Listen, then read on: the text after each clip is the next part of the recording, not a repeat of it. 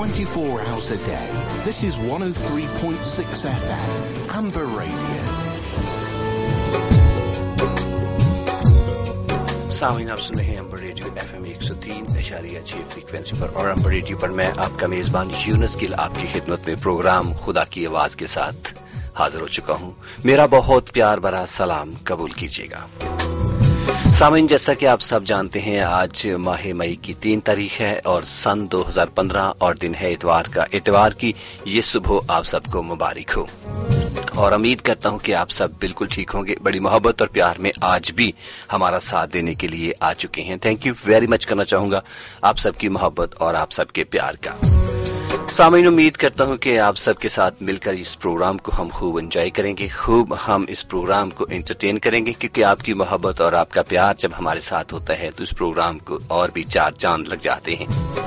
सामीन thank you very much आपका कि आप हमेशा की तरह आज भी प्रोग्राम को सुनेंगे और मैं ईमान रखता हूं और मैं ये उम्मीद भी करता हूं कि आप जरूर आज ब्लेस होंगे।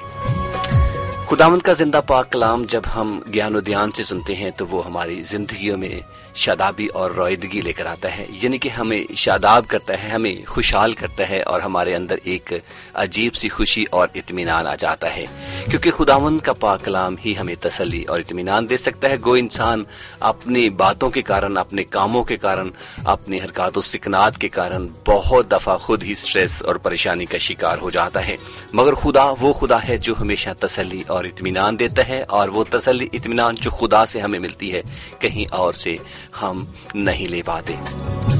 सामीन आपको बताते चलें आप सुन रहे हैं अम्बर रेडियो FM 103.6 फ्रीक्वेंसी पर और अम्बर रेडियो पर मैं आपका मेजबान यूनुस गिल प्रोग्राम खुदा की आवाज के साथ हाजिर हूं। प्रोग्राम का दौरानिया रहेगा आपसे लेकर ठीक 10 बजे तक और इसी समय में प्रोग्राम खुदा की आवाज आपकी खिदमत पर पेश करते रहेंगे और हमारा साथ देंगे रोमेल नूर जी जो कि इस वक्त स्टूडियो में मौजूद हैं और आप सबका शुक्रिया अदा करते हैं कि आप भी आ चुके हैं और रोमेल जी आपका भी स्वागत करते हैं, खुशामदीद कहते हैं। सुनाए जनाब कैसे हैं आप? गुड मॉर्निंग यूनुस साहब, बहुत बहुत शुक्रिया और ना सिर्फ आपको बल्कि तमाम सुनने वालों को भी मेरी जानिब से सलाम।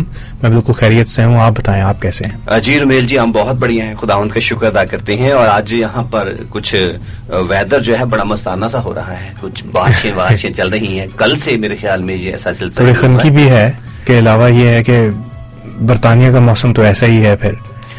और रुमेल जी मुझे एक बात याद आ रही थी और कल परसों मैं किसी से बात भी कर रहा था, वो कहता था जब इन दिनों में बारिशें होती थी तो लोग नहाते थे, बारिशों में बड़ा एंजॉय करते थे। ये पाकिस्तान के वेदर की बात, ये तो बड़े सगीर पाकिस्तान हिंदुस्तान की बात है। यहाँ पे तो गर्मियों में भी जब बारिश होती है तो उसमें नहाना डायरेक्टली आप नहीं नहा पाते।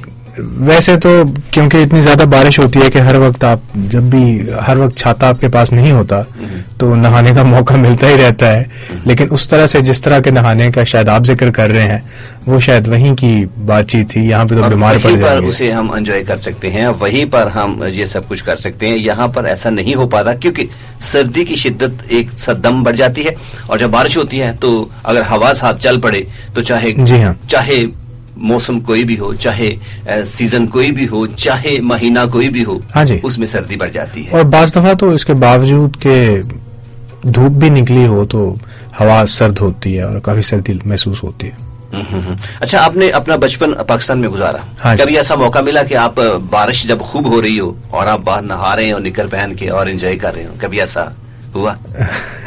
मेरा ख्याल है कि लातादाद मरतबा ऐसा हुआ है और वहाँ की तो फिर एक फर्क ही बात है, एक फर्क ही माहौल है और वहाँ पे तो फिर छतों पे चढ़ जाते हैं लोग जब बारिश होती है, तो एक फर्क एक बड़ा अच्छा माहौल है जो अक्सर याद भी आता है। और मैं आपको बात बताता हूँ, बारिश में नहाने के बाद शायद आपकी तो ऐसा नहीं हुआ क्योंकि आप शहरदारी में रहते थे, हम गाँव में रहते थे, तो गाँव में जब पानी बारिशें होती थी तो पानी इतने लेवल पे होता था कि नीचे वाली जो नालियां और जो खड्डे होते थे वो नजर नहीं आते थे। अच्छा, तो जब हम भागते थे तो उन खड्डों में गिरते थे तो फिर वो गंदी मिट्टी भी लगती थी साथ साथ, और जब घर आते तो साथ घर से पिटाई भी होती थी कि कहा था कि बाहर जाके नहीं नहाना, आप फिर बाहर गए और वो इंटरटेन के साथ साथ थोड़ा सा बाद में रोना भी पड़ता था। और कभी आपकी जिंदगी में ऐसा मौका आया?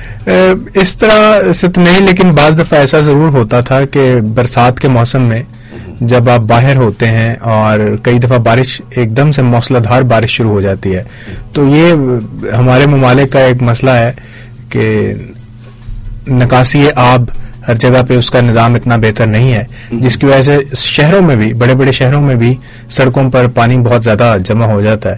تو بعض دفعہ آپ بڑے اچھے کپڑے پہن کر باہر گھوم پھر رہے ہوتے ہیں اور بہت زیادہ بارش ہو جاتی ہے اور پھر آپ کو پانی میں سے چل کر آنا پڑتا ہے. تو ایسے واقعات میرے ساتھ اکثر ہوئے ہیں. جی ہاں, بالکل ایسا ہوتا ہے. اور چلے, یہ تو تھی تھوڑی ویدر کی بات, یہاں کی بھی ہو رہی تھی, وہاں کی بھی ہو رہی تھی. یہاں کے بارے میں انفارمیشن دی کہ موسم ہوتا ہے خراب لیکن پانی کھڑا نہیں ہوتا, پانی کھڑا نہیں, بارش چاہے جتنی مرضی ہو, بارش جیسے ہی اسٹاپ ہوئی پانی غائب. ابھی میں جب گھر سے نکلا تھا تو مجھے چھتری لینی پڑی چھتنے, اور جب میں یہاں پر اسٹوڈیو میں پہنچا تو گاڑی سے جب نکلا تو بالکل بارش ختم ہو چکی تھی, اور پانی بھی روڈ پہ چلتا ہوا نظر نہیں آ رہا ہوگا, کیونکہ پانی فوری طور پر ڈرین ہو جاتا ہے. یہ ہے سسٹم کی بات, چونکہ ہمارے وہاں پہ سسٹم ایسے نہیں ہے کہ اس طرح ہو سکے, لیکن یہاں ہوتا ہے. لیکن یہاں کی بارش کا اور اس کی بارش کا ڈفرنس ضرور ہے. وہاں پر آپ بارش میں بھی انٹرٹین کر سکتے ہیں, لیکن یہاں پر جب بارش ہو رہی ہو تو آپ کو گھر میں بیٹھنا پڑتا ہے, یا پھر اگر کام بھی کر رہے ہو تو بڑی احتیاط کے ساتھ محتاط ہو کر کے اپنے آپ کو جیکٹوں میں پہن کے اور اس کے بعد نکلنا پڑتا ہے, ادروائز بندہ بیمار. یوں صاحب ایک بڑا واضح فرق ہے کہ پاکستان میں, ہندوستان میں بارش کا موسم کو بڑا پسند کیا جاتا ہے اور دھوپ کو تھوڑا کم پسند کیا جاتا ہے, کیونکہ وہ زیادہ بڑی فراوانی سے ملتی ہے. اور یہاں پر زیادہ فراوانی سے اور مفت میں ملے, ہاں جی, اس کی پھر بے قدری بھی کی جاتی ہے. بالکل. اور کسی بھی چیز کی بہتات جو ہے وہ انسان کو تھوڑا اس سے تنگ کر دیتی ہے, انسان اس سے تنگ آ جاتا ہے. یہاں پر بارش بہت زیادہ ہوتی ہے, اس لیے لوگ اس سے تھوڑا ناپسند کرتے ہیں اور دھوپ کو زیادہ پسند کرتے ہیں, جبکہ برے صغیر میں بارش کم ہوتی ہے, اس کو زیادہ پسند کیا جاتا ہے. تو انسان کی فطرت ہے کہ جو چیز کم ہوتی ہے اس کو وہ زیادہ پسند کرتا ہے, اس کو جو رسد میں کم ہوتی ہے. میں جب اکنامکس کی اسٹڈی کر رہا تھا تو اس میں یہی بات بتاتے تھے, جس چیز کی رسد کم ہوتی ہے اس کی طلب زیادہ ہوتی ہے, ڈیمانڈ بڑھ جاتی ہے. جس کی رسد زیادہ بڑھ جاتی ہے اس کی طلب کم ہو جاتی ہے, اس لیے پرائسیں ڈاؤن جاتی ہیں. تو یہ دنیاوی ایک عمل ہے جو انسان کے مائنڈ میں یا انسان کی نیچر میں چلتا رہتا ہے. اور چلے جی, یہ تو موسم کی بات تھی. کریں گے بات آج کے پروگرام کی. سامعین, آج کے پروگرام میں کچھ ہم بات اس طرح کریں گے, آپ کو ہم آج ایپ جوئی کے بارے میں, ججمنٹ کے بارے میں کچھ نہ کچھ ضرور آپ کو بتانے کی کوشش کریں گے. خداوند کا پاک کلام ہے, جب آپ گیان و دھیان سے سنتے ہیں تو آپ ضرور اس میں سے کچھ نہ کچھ حاصل کر لیتے ہیں. جب آپ حاصل کر لیتے ہیں تو وہ آپ کی زندگیوں میں ایک بیج کی طرح کام کرتا ہے اور پھر تناور درخت بن کر کے آپ کی زندگیوں میں پھلدار بنتا ہے. آپ نے کبھی شاید نہ سوچا ہو کہ ایپ جوئی کیا ہے, ایک دوسرے کے اوپر الزام تراشی کیا ہے, یا ہم بیک بائٹنگ کیسے کرتے ہیں, یا ہم دوسروں کو جج کیسے کرتے ہیں. چھوٹی چھوٹی باتیں ہیں, ان کو آج ہم زیر بحث لے کر آئیں گے. ان کے اوپر ہم خداوند کے پاک کلام کی دیوارہ دیکھیں گے کہ وہ کیا ہیں اور خدا ہمیں کیا کہتا ہے, کیا ہمیں ایسا کرنا چاہیے یا نہیں کرنا چاہیے. جب ہم کرتے ہیں تو اس کے لیے کیا کچھ ہمارا نقصان ہو سکتا ہے, یا ہم جب کرتے ہیں تو کیا یہ ہم سوچ پاتے ہیں کہ کیا ہمارے ساتھ بھی ایسا ہی ہو رہا ہے. کیونکہ خداوند کا پاک کلام کہتا ہے جیسا تم کرو گے ویسا تو ہمارے ساتھ بھی ہوگا. جب ایسا ہے تو پھر ہم ایسی باتیں کیوں کرتے ہیں جو ہمارے لیے ہی ججمنٹ کا باعث بن جائے. تو چلیں اس کے اوپر بات کریں گے, لیکن چلیں گے اس وقت چھوٹی سی کمرشل بریک کی طرف, اور کمرشل بریک کے بعد پھر آپ کی خدمت حاضر رہیں گے پروگرام کے ساتھ. اور آپ سن رہے ہیں امبر ریڈیو FM 103.6 فریکوینسی پر, اور آپ کے ساتھ ہم یعنی میں اور رومیل آپ کی خدمت میں پروگرام خدا کی آواز لے کر آتے ہیں ہر اتوار کی سحر صبح 8 سے لے کر 10 بجے تک. اور اگر آپ اسے انٹرنیٹ پر سننا چاہیں تو آپ کو ٹون ان کے اوپر جانا پڑے گا. ٹون ان کو ڈاؤن لوڈ کیجیے گا اپنے موبائل فون پر یا اپنے کمپیوٹر پر, اسے فائنڈ آؤٹ کیجیے گا اور ٹون ان کے ذریعے پھر سرچ کیجیے گا امبر ریڈیو کو, اور اس کے ذریعے آپ ہمیں لائیو سن سکتے ہیں. اگر اس کے علاوہ آپ ہماری ریکارڈنگ کو سننا چاہیں تو ریکارڈنگ بھی ہم انٹرنیٹ پر ڈالتے ہیں. ہماری ویب سائٹ یعنی کہ خدا کی آواز ویب سائٹ کو وزٹ کیجیے گا www.khudakiawaz.com کو, اور اس کے اوپر جا کر کے آپ وہاں ریکارڈنگ بھی سن سکتے ہیں. اور وہ اگر آپ فون پر بات کریں گے تو وہ بھی سب کچھ وہاں موجود ہوگا, آپ اسے سن پائیں گے اور خداوند کے پاک کلام سے بھی آپ ضرور مستفید ہو سکیں گے. خداوند آپ سب کے ساتھ رہے. چلے ایک کمرشل بریک کی طرف بڑھتے ہیں اور اس کے بعد پھر آپ کی خدمت میں حاضر ہوتے ہیں. 24 hours a day, 103.6 FM, Amber Radio. 103.6 FM, Amber Radio.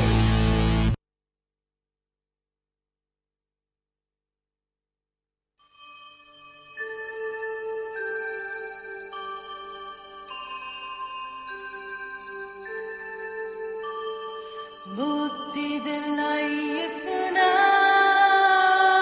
शांति दिलाई यसु नाम।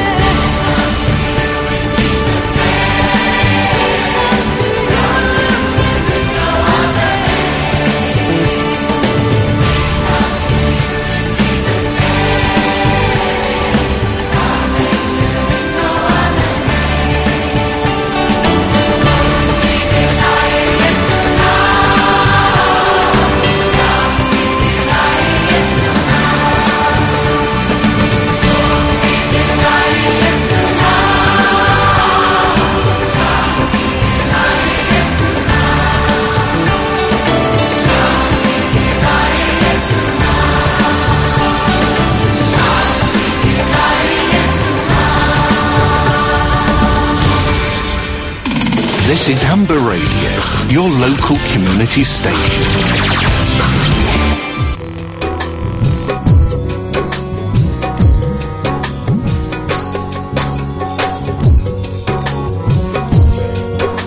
सामीन, आप सुन रहे हैं अम्बर रेडियो FM 103.6 फ्रीक्वेंसी पर, और अम्बर रेडियो पर मैं आपका मेजबान यूनुस गिल आपकी खिदमत में एक बार फिर हाजिर हो चुका हूं। मेरा बहुत प्यार भरा सलाम एक बार फिर कबूल कीजिएगा। सामीन, उम्मीद करते हैं कि आप सब बिल्कुल ठीक होंगे, बड़ी मोहब्बत बड़े प्यार में प्रोग्राम को एंजॉय भी कर रहे होंगे। प्रोग्राम में आज हम आपको बता रहे थे कि हम बात करेंगे आज ऐबजोई की, कि हम दूसरों पर इल्जाम तराशी कैसे करते हैं। इल्जाम तराशी के साथ साथ हम दूसरों की जजमेंट कैसे करते हैं और उनके ऊपर इल्जाम लगा करके खुद को अच्छा साबित करते हैं और दूसरों को बुरा। ये सिर्फ हम अपने ही लिए नहीं करते, बल्कि बाज़ औक़ात दूसरों के साथ ज्यादा हमदर्दी जाहिर करने के लिए भी ऐसा होता रहता है। मगर खुदावंद का पाक कलाम इसके बारे में क्या कहता है, ये बात जानने के लिए हम रोमेल जी से राब्ता कायम करेंगे और सबसे पहले उनसे रिक्वेस्ट करेंगे खुदावंद के पाक कलाम में से हमारे लिए तलावत करें। रोमेल जी, अगर आपके पास खुदावंद का पाक कलाम मौजूद है तो मत्ती रसूल की मार्फत लिखी गई अंजील उसके 7वें बाब की पहली 12 आयात अगर तलावत करें तो हमारे लिए ज्यादा बेहतर होगा। जरूर यूनुस साहब किताब मुकद्दस को खोलते हैं। और सामीन किराम, अगर आपके पास भी किताब मुकद्दस मौजूद है तो मत्ती की अंजील को खोलिए, जो अहद जदीद में यानी नए अहदनामे की पहली किताब है। मत्ती की अंजील उसका 7 बाब उसकी पहली 12 आयात आपके लिए हम तलावत करने को हैं। खुदावंद के जिंदा पाक कलाम में यूं मरकूम है, ऐबजोई ना करो कि तुम्हारी भी ऐबजोई ना की जाए, क्योंकि जिस तरह तुम ऐबजोई करते हो उसी तरह तुम्हारी भी ऐबजोई की जाएगी, और जिस पैमाने से तुम नापते हो उसी से तुम्हारे वास्ते नापा जाएगा। तू क्यों अपने भाई की आंख के तिनके को देखता है और अपनी आंख के शतीर पर गौर नहीं करता? और जब तेरी ही आंख में शतीर है तो तू अपने भाई से क्यों कर कह सकता है कि ला तेरी आंख में से तिनका निकाल दूं? ए रियाकार, पहले अपनी आंख में से तो शतीर निकाल, फिर अपने भाई की आंख में से तिनके को अच्छी तरह देखकर निकाल सकेगा। पाक चीज कुत्तों को ना दो और अपने मोती सूरों के आगे ना डालो, ऐसा ना हो कि वो उनको पांव तले रोंदें और पलटकर तुमको फाड़ें। मांगो तो तुमको दिया जाएगा, ढूंढो तो पाओगे, दरवाजा खटखटाओ तो तुम्हारे वास्ते खोला जाएगा। क्योंकि जो कोई मांगता है उसे मिलता है, और जो ढूंढता है वो पाता है, और जो खटखटाता है उसके वास्ते खोला जाएगा। तुम में ऐसा कौन सा आदमी है कि अगर उसका बेटा उससे रोटी मांगे तो वो उसे पत्थर दे, या अगर मछली मांगे तो उसे सांप दे? बस जबकि तुम बुरे होकर अपने बच्चों को अच्छी चीजें देना जानते हो, तो तुम्हारा बाप जो आसमान पर है अपने मांगने वालों को अच्छी चीजें क्यों न देगा? बस जो कुछ तुम चाहते हो कि लोग तुम्हारे साथ करें, वैसा तुम भी उनके साथ करो, क्योंकि तौरेत और नबियों की तालीम यही है। खुदावंद के जिंदा पाक कलाम का पढ़ा और सुना जाना हम सब के लिए बाइस बरकत हो। आमीन। का शुक्र। और Ramesh ji, thank you very much करना चाहूंगा आपके इस बड़े प्यार के लिए कि आपने हमारे लिए तलावत कलाम पाक किया, यानी कि खुदावंद के पाक कलाम में से आपने विर्द पढ़ा। सामईन, जैसा कि विर्द में लिखा गया है और आपने भी देखा कि खुदावंद का पाक कलाम हमारे साथ क्या बात करता है। आपने कभी सोचा कि ये इल्जाम तराशी या ऐबजोई क्या है या कि नहीं? मेरे ख्याल में सोचा तो जरूर होगा, लेकिन गहरी तौर पर इसके ऊपर नजर नहीं डाली होगी। बल्कि हम तो असल में ऐबजोई नहीं बल्कि दूसरों को गलत साबित करने की कोशिशें कर रहे होते हैं, और साबित करने के साथ साथ हम अपने आप को तो शायद अच्छा साबित करके मियाँ मिठू खुद ही अपने मुंह से बनने की कोशिश करते हैं, या फिर दूसरों की ऐबजोई करके अपना फर्ज पूरा कर रहे होते हैं कि दूसरे गलत हैं और मैं और आप सही हैं, जिसके सामने आप ये सारी बात कर रहे होते हैं। और ऐसी इसे हम खिदमत या जॉब का एक हिस्सा भी समझते हैं और अपने तलकात का एक हिस्सा भी समझते हैं कि हमें ऐसा करना चाहिए। अजीजों, बहुत सारी बातें ऐसी होती हैं जिन में रहकर हम दूसरों की बहुत सारे ऐबों पर पर्दा डाल सकते हैं और उनको गलत साबित करने की बजाय उनको दुरुस्त करने के लिए उनका साथ भी दे सकते हैं और उनकी मदद भी कर सकते हैं। अजीजों, याद रखें, खुदावंद का पाक कलाम हमसे साफ कहता है कि जैसा हम दूसरों के साथ करते हैं वैसा ही हमारे साथ भी होने वाला है। अगर आपने, जैसे कि हमारे प्यारे भाई ने मत्ती रसूल की अंजील और उसके 7वें बाब के 12वीं आयत में पढ़ा था, जहां पर लिखा था, बस जो कुछ तुम चाहते हो कि लोग तुम्हारे साथ करें तुम भी उनके साथ वैसा ही करो।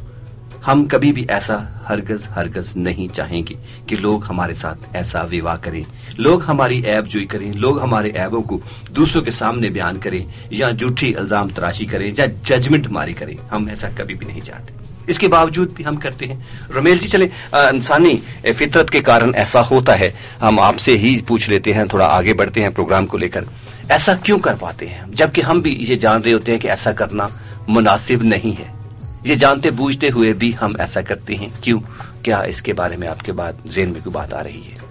यूनुस साहब, जो लफ्ज उर्दू जुबान में इस्तेमाल किया गया है ऐब जोई, ये बड़ा ही खूबसूरत लफ्ज है और उर्दू میں کہوں گا کہ اردو زبان نے اس کو بڑا واضح طور پر اس کو ڈیفائن کر دیا ہے، ہماری سمجھنے کے لیے، سمجھنے میں بڑی آسانی پیدا کر دی ہے. بالکل ایسا ہی ہے. جو انگریزی کا لفظ جج ہے، اس کو اگر آپ ایز اے ناؤن استعمال کریں تو وہ شخص ہے جو جج کرتا ہے، جو فیصلہ دیتا ہے.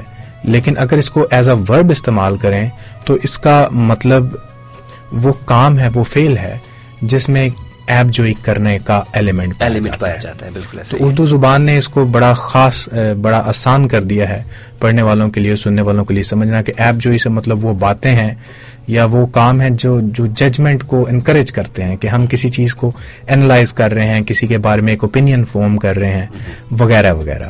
تو یہ بڑی آسانی ہو گئی ہے اس چیز سے کہ ہم سمجھ پا رہے ہیں کہ یہ کس ایلیمنٹ کا ہم ذکر کر رہے ہیں. بالکل ایسے ہی.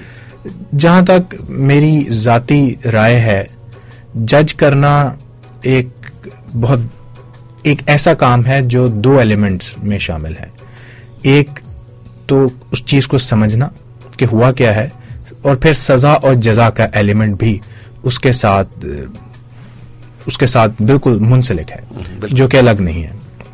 ایک کمپلیٹ ججمنٹ وہ ہوتی ہے جس میں نہ صرف کہ آپ اینالائز کریں اور اپنا اوپینین فارم کریں کہ اس شخص نے ٹھیک کیا ہے یا غلط کیا ہے، اور پھر اس کے ساتھ اس کے بعد میں اس کو سزا یا جزا بھی دیں.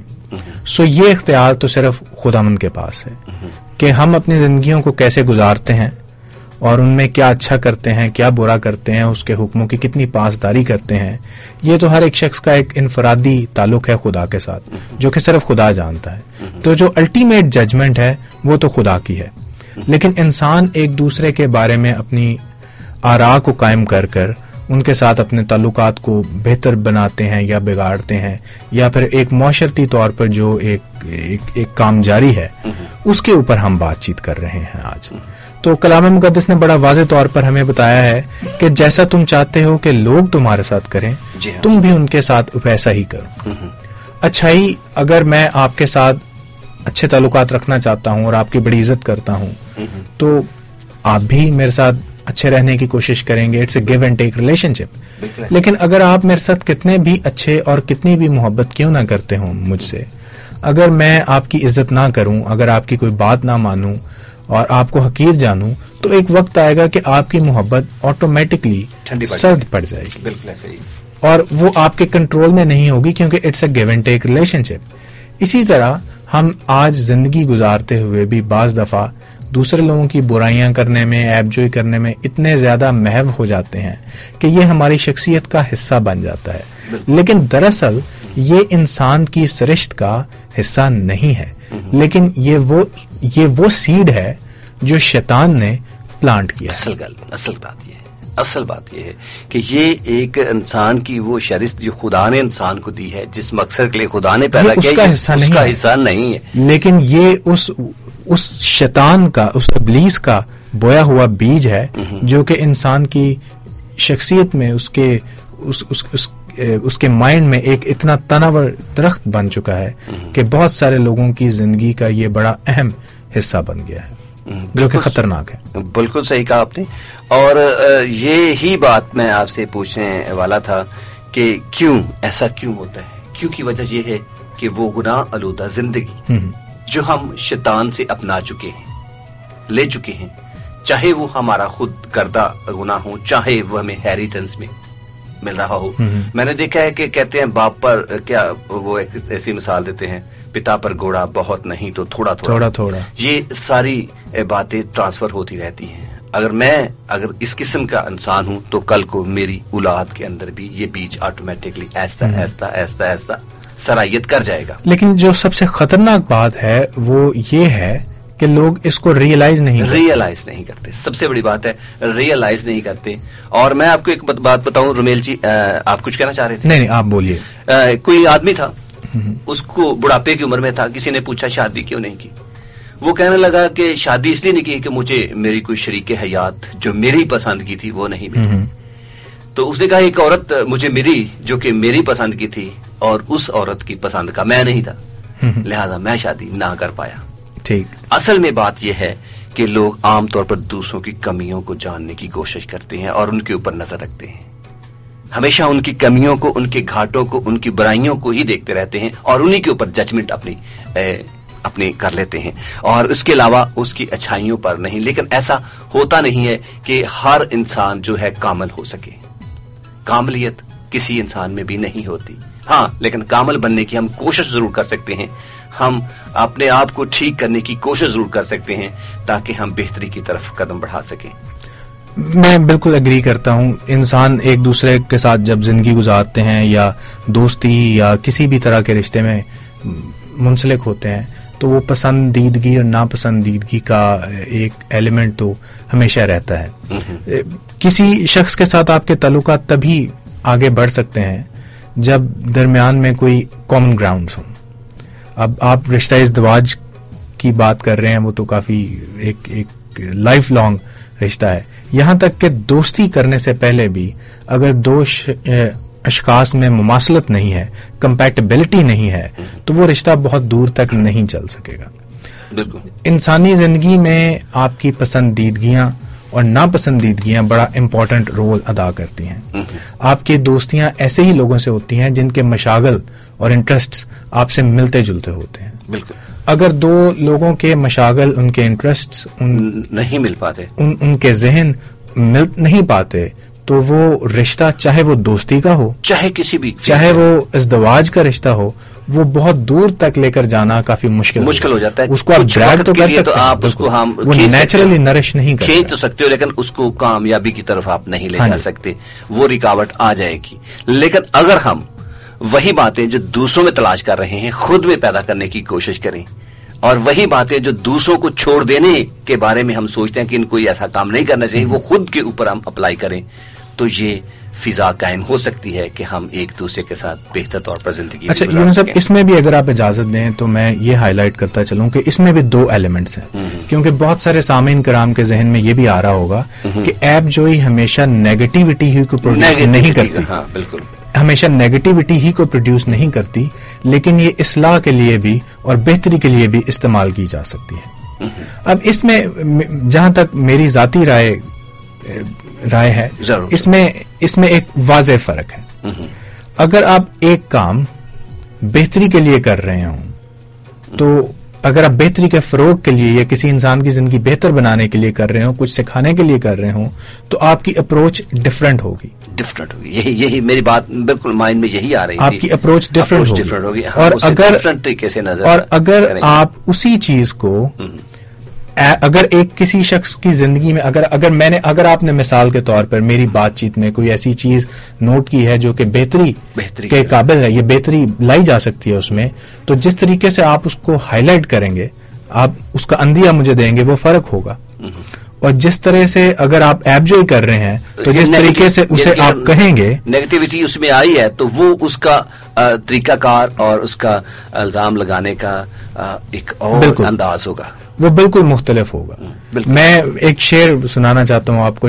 जितने भी लफ्ज हैं वो महकते गुलाब हैं, जितने भी लफ्ज हैं वो महकते गुलाब हैं, लहजे के फर्क से इन्हें तलवार मत बना।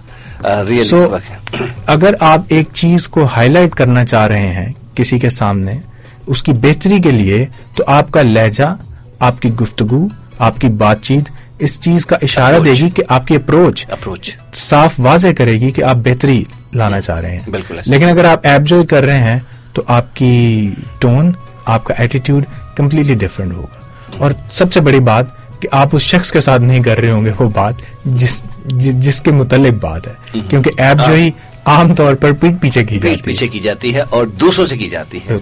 यही बात है। अगर आप पॉजिटिव नजरिए को लें तो आप इससे किसी की सलाह भी कर सकते हैं। हाँ जी। अगर नेगेटिव तरीके से लें तो आप किसी के साथ बुरा भी कर सकते हैं। लिहाजा हमेशा इसका जो क्रिटिसिज्म है या ऐप जो ही है, इसका हमेशा पॉजिटिव पहलू हमें नजर में रखना चाहिए, ना नेगेटिव पहलू। मैं एक बंदा था, उस तक मेरी अप्रोच नहीं थी, उसको मैं कह नहीं पा रहा था जो बात मैंने उसमें देखी। लेकिन मैं अपनी अप्रोच की बात करता हूं, मैंने किसी थर्ड पर्सन को जिसके उसके साथ ताल्लुक ज्यादा थे, उसको भी डायरेक्टली उसकी ऐप जोई के तौर पर नहीं कहा, बल्कि उसको कहा कि बंदा बहुत अच्छा है, काम बहुत अच्छे करते हैं, ये भी अच्छा है, वो भी अच्छा है।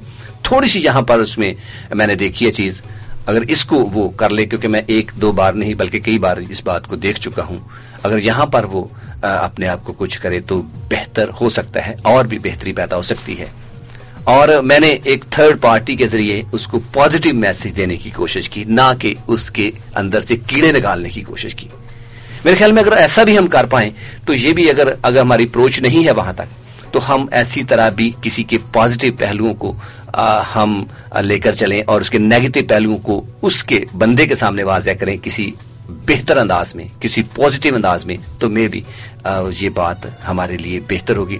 اگر ہم نیگیٹو انداز میں ہی سوچتے رہیں تو میرے خیال میں ایسا ہونا ناممکن ہے کہ ہم گناہ سے یا پھر سزا سے بچ پائیں, کیونکہ جو بھی کام کرتے ہیں اس زمین پر, چاہے وہ برا ہے چاہے بھلا ہے, خدا کی نظر میں ہے اور اس کا ہمیں حساب دینا پڑے گا. یہ ہم نہیں, خدا ان کا پاک کلام کہتا ہے. بے شک. نفسیات کے جو ماہر لوگ ہیں وہ کہتے ہیں کہ ہر انسان میں تھوڑی تھوڑی خصوصیت پائی جاتی ہے. آپ سے بھی میں نے کئی بار یہ سنا کہ ہر کسی کے پاس تھوڑا تھوڑا موجود ہے, علم پھیلا ہوا ہے. کسی بندے کے پاس اگر کامل کہیں تو کوئی بھی نظر نہیں آتا, خدا, کیونکہ درس و تدریس کا عمل لائف لانگ پروسیس ہے. سب کے پاس تھوڑا تھوڑا ہے. اگر سبھی مل کر اس تھوڑے تھوڑے کو ایک دوسرے کے ساتھ بانٹتے رہیں پازیٹیو طریقے سے, تو میرے خیال میں عیب جوئیوں کا جو سلسلہ ہے وہ کم ہو سکتا ہے اور ہم سیکھ زیادہ سکتے ہیں. ہاں جی. خداوند کے پاک کلام میں اگر آپ نظر ماریں تو اگر آپ میرے ساتھ نکالیے گا یوحنا کی انجیل, اگر اس کے 8ویں باب کی چاند آیات یعنی پہلی 11 آیات پڑھیں تو وہاں پر ایک بہت بڑی بھیڑ تھی جو ایک عورت پر الزام لگاتی ہوئی نظر آ رہی تھی.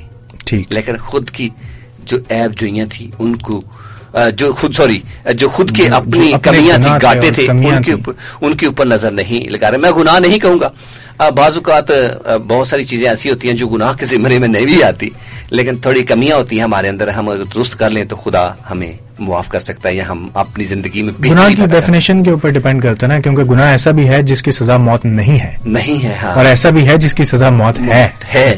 اس لیے میں نہیں کہتا, اس لیے میں کہتا ہوں کہ کمیاں اور گاٹے اس لیے یوز کرتا ہوں کہ ہمارے اندر بہت ساری چیزیں ایسی ہوتی ہیں جن کا ہمیں پتہ بھی نہیں ہوتا, ہم کرتے جا رہے ہوتے ہیں, لیکن خدا کی نظر میں اس کا کچھ اور ہوتا ہے. لیکن وقت کے ساتھ ساتھ انسان کو چینج ہونا ضرور ہے, اگر نہیں ہوتا تو پھر اس کے لیے نقصان کا باعث بنے گا. اگر آپ اس کو پڑھیں تو وہاں پر ہمیں ایک بھیڑ نظر آئے گی جو کہ بہت ساری بھیڑ تھی, کسی کے اوپر الزام لگا رہی تھی. یوحنا کی انجیل اس کا 8 باب, جی ہاں, اور پہلی 12 آیات یا پہلی 8 آیات آپ چاہتے ہیں تلاوت کیجئے. اس کی جی پہلی آپ 11 تک, پہلی 11 آیات. آئیے سامعین خدا ان کے زندہ پاک کلام کو پھر سے کھولیں. یوحنا کی انجیل اس کا 8 باب اور اس کی پہلی 11 آیات آپ کے لیے تلاوت کی جاتی ہیں. خدا ان کے پاک کلام میں یوں مرقوم ہے, مگر یسوع زیتون کے پہاڑ کو گیا, صبح سویرے ہی وہ پھر ہیکل میں آیا اور سب لوگ اس کے پاس آئے اور وہ بیٹھ کر انہیں تعلیم دینے لگا. اور فقیہ اور فریسی اور ایک عورت کو لائے جو زنا میں پکڑی گئی تھی, اور اسے بیچ میں کھڑا کر کے یسوع سے کہا, اے استاد, یہ عورت زنا میں عین فعل کے وقت پکڑی گئی ہے. توریت میں موسیٰ نے ہم کو حکم دیا ہے کہ ایسی عورتوں کو سنسار کریں, پس تو اس عورت کی نسبت کیا کہتا ہے؟ انہوں نے اسے آزمانے کے لیے یہ کہا تاکہ اس پر الزام لگانے کو کوئی سبب نکالیں. مگر یسوع جھک کر انگلی سے زمین پر لکھنے لگا. جب وہ اس سے سوال کرتے ہی رہے تو اس نے سیدھے ہو کر ان سے کہا کہ جو تم میں بے گناہ ہو وہی پہلے اس کے پتھر مارے. اور پھر جھک کر زمین پر انگلی سے لکھنے لگا. وہ یہ سن کر بڑوں سے لے کر چھوٹوں تک ایک ایک کر کے نکل گئے, اور یسوع اکیلا رہ گیا اور عورت وہیں بیچ میں رہ گئی. یسوع نے سیدھے ہو کر اس سے کہا, اے عورت, یہ لوگ کہاں گئے؟ کیا کسی نے تجھ پر حکم نہیں لگایا؟ اس نے کہا, اے خداوند, کسی نے نہیں. یسوع نے کہا, میں بھی تجھ پر حکم نہیں لگاتا, جا پھر گناہ نہ کرنا. Very nice, thank you very much. خداوند کے پاک کلام کا پڑھا اور سنا جانا ہم سب کے لیے باعث برکت ہو. آمین. رومیل جی بہت اچھا آپ نے پڑھا بھی بڑے اچھے انداز میں, اور خداوند کا پاک کلام ہے اور میں بڑے غور و سے سن رہا تھا. عام طور پر لوگ دوسروں کی کمیوں کو جاننے کے ماہر ہوتے ہیں. یہاں پر بھی ایک ایسا ہی واقعہ نظر آ رہا ہے. بڑی اچھی کہانی ہے, اس کے اوپر ہم تھوڑی سی بحث کریں گے, لیکن ایک چھوٹی سی کمرشل بریک کی طرف بڑھ جاتے ہیں ضرور, اور پھر اس کے بعد ہم آتے ہیں اس کے اوپر اور یہ میرے خیال میں ہمیں کہانی جو ہے سکھانے میں بہت زیادہ ہماری رہنمائی کرے گی. تو سامعین ہمارے ساتھ رہیے گا. آپ سن رہے ہیں امبر ریڈیو FM 103.6 فریکوینسی پر, اور امبر پر آپ کے لیے پیش کیا جا رہا ہے پروگرام خدا کی آواز. یہ پروگرام ہر اتوار کی سحر صبح 8 سے لے کر 10 بجے تک پیش کیا جاتا ہے.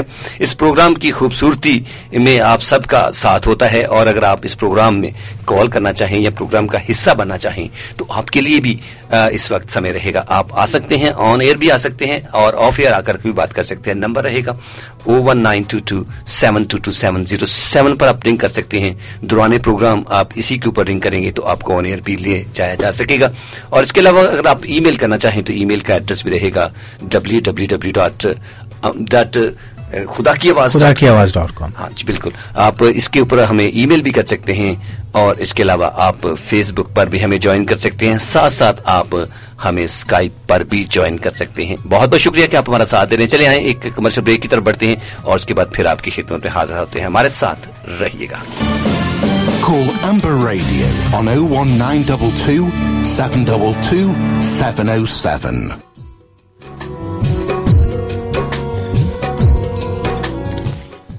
سامعین سن رہے ہیں آپ امبر ریڈیو FM 103.6 فریکوینسی پر, اور امبر ریڈیو پر آپ کا میزبان یونس گل آپ کی خدمت میں ایک بار پھر حاضر ہے. پروگرام خدا کی آواز آپ کی خدمت میں پیش کیا جاتا ہے ہر اتوار کی سحر, جیسا کہ آپ جانتے ہیں, اور ہر اتوار کی سحر آپ ہمیں سن پاتے ہیں. بہت بہت شکریہ ادا کرنا چاہوں گا کہ آپ ساتھ دے رہے ہیں, اور خاص طور پر چرنجیت کور جی آپ کا بھی شکریہ ادا کریں گے کہ آپ بھی پروگرام کو سن رہی ہیں. کہتی ہیں ہر اتوار کی سحر آپ کا انتظار رہتا ہے کہ آپ آئیں اور پروگرام کو پیش کریں, اور مزہ بھی آتا ہے اور تسلی اور اطمینان بھی ملتا ہے. سامعین یہی بات ہے خداوند کے پاک کلام کی, یہی بات ہے خداوند کی کہ جب ہم خداوند کے پاک کلام کو سنتے ہیں یا خداوند کی میٹھی باتوں کو سنتے ہیں تو ضرور ہمیں تسلی اور اطمینان بھی ملتا ہے, اور اس کے ساتھ ساتھ پھر ہم زندگی میں اطمینان وہ حاصل کرتے ہیں جو شاید دنیاوی طور پر حاصل نہیں کر پاتے. تھینک یو ویری مچ کہ آپ ہمارے ساتھ ہیں. جیسا کہ آپ نے خداوند کے پاک کلام کی تلاوت میں سنا کہ ایک عورت جب زنا کے عین وقت پکڑی جاتی ہے تو اسے خداوند یسوع مسیح کے پاس لے کر آتے ہیں, اور جب اسے خداوند یسوع مسیح کے پاس لے کر آتے ہیں تو وہ خداوند یسوع مسیح کو کہتے ہیں کہ شریعت یہ کہتی ہے, یعنی قانون یا اس وقت کا جو مذہبی قانون تھا وہ یہ کہتا ہے کہ اس کو سنسار کیا جائے کیونکہ یہ زنا کرتی ہوئی پکڑی جاتی ہے. مگر خداوند یسوع مسیح کے منہ کے نکلے ہوئے وہ الفاظ میرے کانوں میں ایسے گونجتے ہیں جیسے کہ وہ میرے ساتھ ہی مخاطب ہو. اگر ہم غور کریں, اگر خداوند کے پاک کلام کی تھا گہرائیوں پر ہم غور و خوض سے جب ہم سنیں تو پھر یہی باتیں ہمارے کانوں میں بھی گونجتی ہیں. لوگ عام طور پر دوسروں کی کمیوں کو جاننے کے ماہر ہوتے ہیں. یہ بھی جب انہوں نے عورت کے اندر یہ گناہ دیکھا تو یہ بھی اسی بات کو لے کر آگے بڑھے, اس لیے کہ ان کا کسی سے اصلی وہ دوسروں پر الزام لگا کر کے یہ ثابت کرنے کی کوشش کر رہے ہوتے ہیں کہ ہم بہت پارسا ہیں. اگر آدمی اپنی کمیوں کو جان لے اور ان کے اوپر اگر وہ ایک سرسری سی نظر دوڑا لے تو ان کو پتا چلے گا کہ ہم کہاں پر کھڑے ہیں. ہم بھی اسی صف میں کھڑے ہیں جس میں وہ کھڑا ہے جس کے اوپر ہم الزام لگا رہے ہیں. یہاں بھی ایک ایسا ہی واقعہ پیش آیا. رمیل جی آپ سے بات کرنا چاہوں گا, پوچھنا چاہوں گا, خداوند یسوع مسیح وہاں پر کچھ زمین پر جھک کر لکھ رہے تھے, آپ کیا سمجھتے ہیں کہ خداوند یسوع مسیح کیا کر رہے تھے؟ کیا خداوند یسوع مسیح کا مقصد تھا کہ بجائے ان سے بات کرنے کے, ان کے ساتھ سپیک کرنے کے, کیونکہ ایک خدا کی صورت میں وہاں پر انسان کی صورت میں خدا موجود تھا, سب کچھ واضح کر سکتا تھا, سب کچھ جان سکتا تھا. آپ کیا سمجھتے ہیں خداوند کیوں زمین پر کیوں لکھ رہا تھا؟ کیوں نہیں رہا تھا؟ تعلیم کیوں نہیں دے رہا تھا ان کو؟ یونس صاحب, اگر میں آپ کے ساتھ بات چیت کر رہا ہوں اور با آواز بات چیت کر رہا ہوں تو جو کچھ میں آپ سے مخاطب ہوں وہ ارد گرد بیٹھے ہوئے لوگ بھی یقیناً سن سکتے ہیں. بالکل بالکل جی. اور ابھی جیسے ہم مخاطب ہیں یہاں پر, پتہ کہ دنیا میں کتنے لوگ سن رہے ہیں, کتنے سنیں گے. اکثر اسکولوں میں, کلاسوں میں بچے جب بیٹھے ہوتے ہیں دوست ایک دوسرے کے ساتھ, اور اگر ٹیچر سختی کرے اور خاموشی اختیار کرنے کا حکم ملے تو بچے بعض اوقات, مجھے بڑی اچھی طرح سے یاد ہے کہ ہم کاغذوں کے اوپر لکھنے شروع کر دیتے تھے اور کاغذ پاس کرنا شروع کر دیتے تھے. تو لکھ کر جب آپ بات چیت کرتے ہیں اس میں جو آپ کے ارد گرد لوگ بیٹھے ہیں وہ سن نہیں پاتے کہ آپ کیا بات چیت کر رہے ہیں. بالکل صحیح. بہت سارے مفکرین کا یہ خیال ہے کہ مسیح یسوع نے جو جب زمین پر لکھنا شروع کیا تو جو شخص آگے آتا تھا اس کی زندگی کی خطائیں یا وہ چیزیں جو باقیوں سے چھپی ہوئی ہیں، لیکن وہ تو جانتا ہے جس شخص نے وہ کام کیے ہیں، وہ بھی جانتا ہے اور خدا بھی جانتا ہے. تو مسیح نے وہ لکھ کر اسے یاد کروایا کہ تم دوسروں پر الزام لگا رہے ہو لیکن تمہاری اپنی زندگی میں تو تم نے یہ بھی کیا ہے، تم نے یہ بھی کیا ہے، وغیرہ وغیرہ. اور میں ایک چھوٹی سی بات کرنا چاہوں گا، شاید آپ بھی آگے جا کر یہی کہیں گے بیچ میں. وہاں پر خداوند یسوع مسیح نے وہاں پر ایک بڑے اچھے اور واضح طریقے سے با آواز یہ بات کہی تھی کہ جو تم میں سے بے عیب ہے، جو بے عیب ہے وہ پہلا پتھر مارے. وہ پتھر مارے. اور پھر جب ایک شخص سامنے آیا ہوگا تو مسیح نے نیچے جھک کر اس کو دیکھ کر اس کے بارے میں کچھ نہ کچھ لکھا، اور جب اس شخص نے پڑھا ہوگا تو یقیناً وہ چلا گیا ہوگا شرمندگی سے یہ بات تو لکھی گئی ہے، یہ کام تو میں یہ واقعی میرے بارے میں سچ ہے.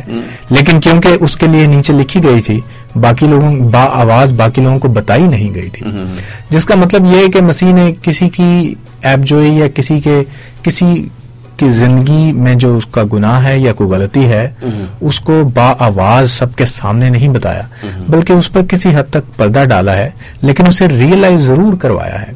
یقیناً وہاں پر ایسے لوگ بھی موجود ہوں گے جو اس واقعے کے بعد میں انہوں نے اپنی ان خطاؤں پر، غلطیوں پر غور کیا ہوگا اور ان سے توبہ کی ہوگی.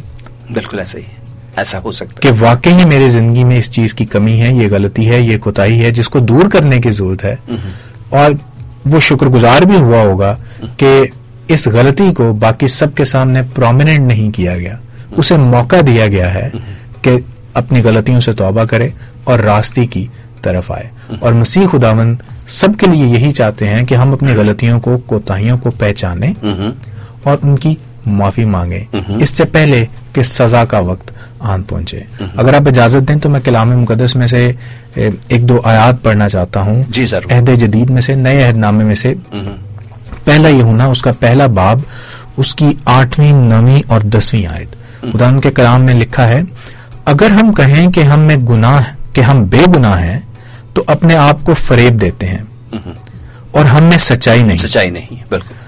اور یہ آیت جو اب آپ کے لیے تلاوت کرنے لگا ہوں، یہ سامعین کرام کے لیے اور ہمارے لیے خاص طور پر قابل غور ہے. آیت نمبر 9 میں لکھا ہے، اگر اپنے گناہوں کا اقرار کریں تو وہ ہمارے گناہوں کو معاف کرنے اور ہمیں ساری ناراستی سے پاک کرنے میں سچا اور عادل ہے. اور 10ویں آیت میں لکھا ہے، اگر کہیں کہ ہم بے گناہ ہیں تو اسے جھوٹا ٹھہراتے ہیں اور اس کا کلام ہم میں نہیں. یعنی کہ اگر ہم اپنے گناہوں کا اقرار کریں، چاہے گناہ کتنے بھی کرمزی کیوں نہ ہو، کتنے ہی سیریس نیچر کے کیوں نہ ہو، جیسے کہ وہ عورت بھی گناہ میں پکڑی گئی لیکن اس نے اقرار کیا اور مسیح نے اس کو معاف کیا. آج بھی اگر ہم اپنے گناہوں کا اقرار کریں، اپنی غلطیوں کا انکشاف کریں اور انہیں قبول کریں اور انہیں بہتر کرنا چاہیں تو خداوند ہماری مدد کر سکتا ہے. اور بجائے اس کے کہ خداوند ہماری باتوں کو اچھالے یا دوسروں کے سامنے اس کو یہاں کرے، ہاں جی، واضح کرے، یہ بات خدا اچھے طریقے سے جانتا ہے، بوضاحت جانتا ہے ہر ایک بات کو جو ہمارے اندر چھپی ہوئی ہے، جسے ہم خود پیچھے رہ کر لوگوں کی آنکھوں سے اوجھل ہو کر کے کرتے ہیں. لیکن وہی باتیں جب ہم اپنے اندر دیکھتے ہیں تو ہم ان پہ اوپر غور نہیں کرتے، لیکن وہی باتیں جب ہم دوسروں کے اندر دیکھتے ہیں تو ہم الزام تراشی اور عیب جوئی کے در پر آ پڑتے ہیں. بالکل. اور یہ سب جو ہم نے ابھی آیات تلاوت کی، ان میں جو پہلی آیت پڑھی تھی وہ یہ تھی کہ اگر ہم کہیں کہ ہم بے گناہ ہیں تو اپنے آپ کو فریب دیتے ہیں. تو دنیا میں ہر شخص، ایک تو جیسے آپ پروگرام میں پہلے بات کر رہے تھے ماروسی گناہ کی، جس کا کہ سب انسان ہی شکار ہیں کیونکہ بالکل، لیکن اس کے علاوہ بھی انسان اپنی زندگی میں ایک گناہ کی ایک سیریز ہے جو ابلیس نے پلانٹ کی ہوئی ہے، جس میں انسان پھنسا ہوا ہے، چاہے وہ اس کو گردانے یا نہ اس کو سمجھے یا اس کو نہ سمجھے، لیکن کسی نہ کسی طرح سے کسی نہ کسی لیول کے گناہ میں انسان ملوث ہے. لیکن جب انسان ریئلائز کرتا ہے تو پھر وہ اس سے چھٹکارا حاصل کر سکتا ہے، چاہے وہ گناہ اس کی نظر میں کتنا چھوٹا ہو چاہے کتنا بڑا ہو. گناہ تو گناہ ہے لیکن اس سے معافی کا بندوبست ہے. यही मैं कहना चाहता था। सही। माफी का बंदोबस्त है, माफी का अंसर नजर आता है इसमें, लेकिन अगर हम उसका इकरार करें तो, इकरार करें, अगर हम उसको माने तो। लेकिन यही सबसे बड़ी गलती हम कर पाते हैं कि हम अपनी गलतियों को मानते नहीं, क्योंकि बाज दफा यूनुस साहब हमारी गलतियां हमें गलतियां लगती नहीं है, वो काम हमें सही लगते हैं। बिल्कुल। एक शख्स अगर मैं एक कोई नसर लिखूं या कुछ भी तहरीर करूं तो उसे प्रूफ रीड भी अगर खुद ही करूं तो मेरे लिए उसमें गलतियां ढूंढना मुश्किल होगा, लेकिन दूसरा शख्स उसको बड़ी आसानी से उसमें से गलतियां निकाल सकता है। अब वो गलतियां कैसे निकालता है और उसको उस सारे प्रोसेस को कैसे डील करता है, उसमें मुझे हर्ट करता है, ये मुझे नीचा दिखाता है या मेरी बेहतरी के लिए काम करता है, ये सब उस शख्स के एटीट्यूड के ऊपर डिपेंड करता है। सही। हम जिंदगी में जो भी काम करते हैं हम उसको बेहतर तरीके से भी कर सकते हैं और अच्छे भले बने हुए काम को बिगाड़ भी सकते हैं। तो ये हमारी अप्रोच के ऊपर डिपेंड करता है कि हमारी अप्रोच क्या है उस काम की तरफ। लेकिन इंसान जब जो काम करता है अगर वो खुदावंद से हिदायत पाकर करे तो न सिर्फ अपने लिए बरकत इकट्ठी करेगा बल्कि दूसरों के लिए भी बाइस बरकत होगा। सही कहा आपने, सही कहा। ये बात आपने बड़े वाज़ेह के तौर पर की। और आपको एक और मैं बात बताता चलूं, मैं जब इस कहानी को पढ़ता हूं, जब भी पढ़ता हूं, बाइबल मुकद्दस की तिलावत करता हूं, इस कहानी के ऊपर जब आता हूं तो मुझे रियली बहुत कुछ रियलाइज होता है। वहां पर हम जिंदगी में हमेशा हम जिंदगी में दूसरों की जो ऐब हैं उनको लोगों के सामने आश्कारा करने की कोशिश करते हैं, कर नहीं पाते, क्योंकि जिसको इस औरत को भी उन्होंने वहां पर ऐसा करने की कोशिश की लोगों ने, लेकिन खुदा ने उसके सारे ऐबों के ऊपर पर्दा डाला और उस औरत को मुआफ करके वहां से उसके गुनाहों को मिटा डाला। क्यों? क्योंकि वो औरत के ऊपर इल्जाम तराशी कर रहे थे। मैं सोच रहा हूं कि अगर हम दूसरे के ऊपर बिला वजह तनकीद का निशाना बनाते हैं, दूसरे के ऊपर ऐसे इल्जामात लगाते हैं, तो हो सकता है हमारी इस गलती की सजा तो हमें मिले पर उसको खुदा माफ कर दे। रियली मैं इस औरत ने गुनाह किया था, ज़िनाकारी के ऐन वक्त पे पकड़ी गई थी, लेकिन खुदा ने उसके ऊपर तरस इसलिए खाया कि लोग उसके ऊपर इल्जाम लगा रहे थे, लोग उसे गलत साबित करके उसे मार डालना चाहते थे, लेकिन खुदावंद को उस पर तरस आया। बाज़ औक़ात हम अपनी ही इल्जाम तराशी की वजह से, अपनी ही गलतियों की वजह से, अपनी ही चालाकियों की वजह से हम दूसरों को भी फायदा दे देते हैं, जबकि जरूरत इस बात की है कि अगर हम मुआशरे में रहते हुए एक अच्छा मुआशरा कायम करना चाहते हैं, एक अच्छी सोसाइटी बनाना चाहते हैं, तो हमें पॉजिटिव अंदाज में, जिस तरह खुदावंद आपने बताया कि खुदावंद यीशु मसीह का उंगली से लिखने का मकसद यही था कि वो लोगों के आगे वाज़ेह नहीं करना चाहता था कि कौन क्या कर रहा है और किस बुराई में मुलव्वस है, वो सिर्फ उसी के ऊपर उसको वाज़ेह कर रहा था जिसका ये काम था, ताकि वो अपने गुनाह को जाने और दूसरों पर इल्जाम लगाना छोड़े, जैसे कि उस औरत पर वो लगा रहे थे। वहां पर 2 दफा लिखा है कि खुदावंद यीशु मसीह जमीन पर झुक कर लिखने लगे। मैं एक दफा आपको पहले से जो आपने तिलावत की है उसको एक बार फिर पढ़ना चाहूंगा। जरूर। लिखा है औरत की निस्बत कहता है उन्होंने उसे आजमाने के, यानी खुदावंद यीशु मसीह को आजमाने के लिए ये बात की थी, मगर यीशु झुक कर उंगली से जमीन पर लिखने लगा। यीशु ने कुछ नहीं कहा, वो ऐसे जमीन पर लिखने लगा। और जब वो उससे सवाल करते ही रहे तो उसने सीधे होकर उनसे कहा, जो तुम में बेगुनाह हो वही पहले उसे पत्थर मारे, और फिर झुककर जमीन पर उंगली से लिखने लगा। यानी कि दोबारा से फिर वही बात कह के फिर लिखने लगा। और जब वो सारे जो मेरा यहाँ पर मेरा नजरिया है, या जो लोग कुछ माहिरीन इस बात के ऊपर सोचते हैं या बात करते हैं, मे भी आप इस पर मुत्तफिक ना हो या कोई और भी इस पर मुत्तफिक ना हो, कि जब वो दोबारा ये कह करके जो भी आप में बेऐब हो यानी कि गुनहगार ना हो वो इसको पहला पत्थर मारे, तो फिर वो जमीन पर झुक कर लिखने लगा। आगे लिखा है तो आगे लिखा है उंगली से लिखने लगा। ये सुनकर बड़ों से लेकर छोटों तक एक एक करके, इकट्ठे नहीं निकले, एक एक करके वहां से रफू चक्कर हुए, क्योंकि जब वो एक एक करके अपने आप को बेगुनाह साबित करने के लिए आगे कदम बढ़ा रहे थे, तो खुदा यीशु मसीह उन्हीं की बात को लिखकर उन्हें बता देता था कि तू ये करता है पीठ पीछे, چھپ کر یہ کام کرتا ہے. جب وہ یہ دیکھتا تھا تو وہ کھسک جاتا تھا وہاں سے. پھر دوسرا آتا تھا اپنے آپ کو بے گناہ ثابت کرنے کے لیے آ کر عورت کو مارنے کے لیے, تو پھر خدا یسوع مسیح اس کو بھی اس کی بات لے کر کے بتا دیتے تھے اور وہ بھی کھسک جاتا تھا وہاں سے. اگر ایک ہی دفعہ بات سن کر سارے بھاگ جاتے تو اٹ مین کہ سب یہ بات سن کے کہ بھاگے, لیکن انہیں ریئلائز پھر بھی نہیں ہوا جب تک خدا نے ان کے اوپر واضح نہیں کیا. صحیح. لیکن جب انہوں نے ان کے اوپر خدا نے واضح کر دیا تو پھر ایک ایک کر کے وہ وہاں سے کھسکتے رہے. آج ہمارے لیے میرے خیال میں شاید آج یہ زندگی میں موقع ہے کہ اس بات سے جان پائے کہ ہمیں خود کو جج کرنا ضرور ہے. سب سے پہلے سیلف انالیسس کرنا ضرور ہے. اور خداوند کے کچھ خادم یہ کہتے ہیں کہ جب ہم رات کو جب ہم بستر پر جاتے ہیں تو سارے دن کو انالیسس کیجئے گا کہ ہم نے کیا کیا یا کیا کرنا تھا نہیں کیا, کیا کرنا چاہیے تھا لیکن نہیں کیا.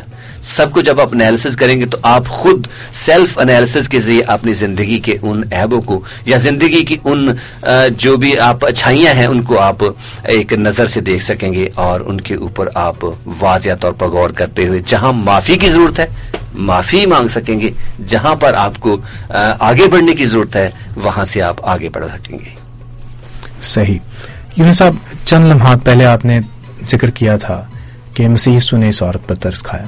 بالکل ایسا ہی ہے. اسی طرح اگر آپ دیکھیں تو اوور آل خدا انسان سے بڑی محبت کرتا ہے. بالکل ایسا ہی ہے. اور وہ تحمل کر کے ٹھہرا ہوا ہے کہ ہر ایک کی توبہ تک نوبت پہنچے. ابھی جو حوالہ ہم نے پہلے اپنے سامعین کرام کے لیے تلاوت کیا اس میں بھی یہی لکھا تھا کہ ہر ایک شخص کسی نہ کسی طرح سے گناہ میں ملوث ہے. بالکل ایسا ہی. اور رومیو 3 باب کی 23ویں آیت ہے غالباً کہ اس لیے کہ سب نے گناہ کیا خدا کے جلال سے محروم ہے. لیکن جب انسان اس چیز کو ریئلائز کر لے اور اس چنگل سے باہر نکلنا چاہے تو اس کا بندوبست بھی ہے. بالکل. جس طرح خدا یسوع مسیح نے اس عورت کو معاف کیا, اسی طرح سے آج بھی اگر ہم کسی بھی طرح کے فعل میں ملوث ہیں, گناہ میں ملوث ہیں, کوتاہیوں میں ملوث ہیں لیکن بہتری چاہتے ہیں تو اس کا بندوبست ہے. فرق صرف یہ ہے کہ ہم بعض چیزوں کو غلطیوں, کوتاہیوں اور گناہوں کے زمرے میں ڈالتے ہیں اور بعض کو نہیں ڈالتے. معاشرتی طور پر اگر ہم دیکھیں تو عیب جوئی کرنا بعض حلقوں میں بڑا پسند کیا جاتا ہے. بالکل بالکل. بعض جگہوں پر اگر آپ دیکھیں تو بعض انوائرمنٹس ایسی ہیں, کام کرنے کی انوائرمنٹس ایسی ہیں کہ وہاں پہ انکریج کیا جاتا ہے شاید لوگوں کو کہ ایک دوسرے کی عیب جوئی کرو. لیکن بعض معاشرے اور بعض جگہیں ایسی اور بھی ان کو ہیں تسلی اس طرح دی جاتی ہے کہ یہ ایک ڈیوٹی کا حصہ ہے. ہاں جی, ایک جاب کا پارٹ ہے کہ آپ ایسا کرو اور ایسا کرنے سے آپ کو کوئی فرق نہیں پڑتا. حالانکہ وہ بندہ اگر ایسا کرتا ہے تو خود ہی اس گناہ کا شکار ہوتا ہے اور بعد میں جو یہ بات کہہ رہے ہوتے ہیں وہ خود بھی اس چیز کی ذمہ داری نہیں لیتے. وہ آپ کا اپنا فیل تھا. بالکل. تو بعض حلقوں میں اس چیز کو پسند کیا جاتا ہے, بعض معاشروں میں اس کو پسند کیا جاتا ہے, لیکن ایٹ دا سیم ٹائم بعض حلقوں میں اور بعض معاشروں میں, زیادہ تر معاشروں میں اور حلقوں میں اس کو ناپسند کیا جاتا ہے. وہ لوگ جو اپنے آپ کو ایسے افعال میں ملوث کر لیتے ہیں بعض دفعہ وہ اپنے لیے ہی ندامت کا باعث بنتے ہیں. کیونکہ اگر آپ میں عیب جوئی کرنے کی عادت نہیں ہے, آپ اس کو اچھا نہیں سمجھتے اور آپ میری بڑی عزت کرتے ہیں لیکن میرے میں یہ کمی, مجھ میں یہ کمی ہے اور میں آپ کے سامنے کسی کی عیب جوئی کروں گا تو شاید آپ اس وقت تو خاموش رہیں لیکن جو میری شخصیت ہے آپ کے سامنے اس کا شرازہ بکھر جائے گا. بالکل ایسے ہی. شاید میں آپ کی نظروں میں وہ اس مقام پر نہیں رہوں گا جہاں پر میں تھا. تو اچھائی, کلام مقدس ہمیں یہ بھی بتاتا ہے کہ اگر تم اچھائی کرنا جانتے اور نہیں کرتے تو گناہ کرتے ہو. پھر بھی گناہ کرتے ہو. تو میرا خیال ہے کہ ہر ایک شخص اس بات سے واقف ہے کہ کیا بہتر ہے اور کیا برا ہے, لیکن بعض دفعہ شیطان اس کے اوپر اتنا حاوی ہو جاتا ہے کہ اس کی عقل اور سمجھ پر پردہ پڑ جاتا ہے. لیکن at the same time we must remember کہ خداوند ہمارے گناہوں پر, ہماری غلطیوں پر پردہ ڈالے ہوئے ہے. بالکل. اور چاہتا ہے کہ ہم معافی مانگیں اور راستی پر اتریں. اور جیسا کہ آپ نے پہلے ماحول کا ذکر کیا, کچھ معاشروں میں کچھ جگہوں پر اس چیزوں کو اچھا سمجھا جاتا ہے اور وہاں پر ان کی تعریف کی جاتی ہے. कुछ इनसे लोगों को तरक्कियां मिलती हैं। ये भी कहना, कुछ लोग जाती फायदा हासिल करने के लिए ये काम करते हैं, लेकिन ये अंदर ही अंदर वो जान नहीं पा रहे होते कि जो कुछ हम कर रहे हैं खुदा के पाक कलाम के मुनाफी है। क्योंकि खुदावंद का पाक कलाम, खुदावंद हमसे कहता है कि हमें इल्जाम तराशी नहीं करनी, ऐब जोई नहीं करनी, किसी को जज नहीं करना। जो हाँ की जगह पे हाँ, ना की जगह पे ना, जो इससे ज्यादा है वो बदी से है।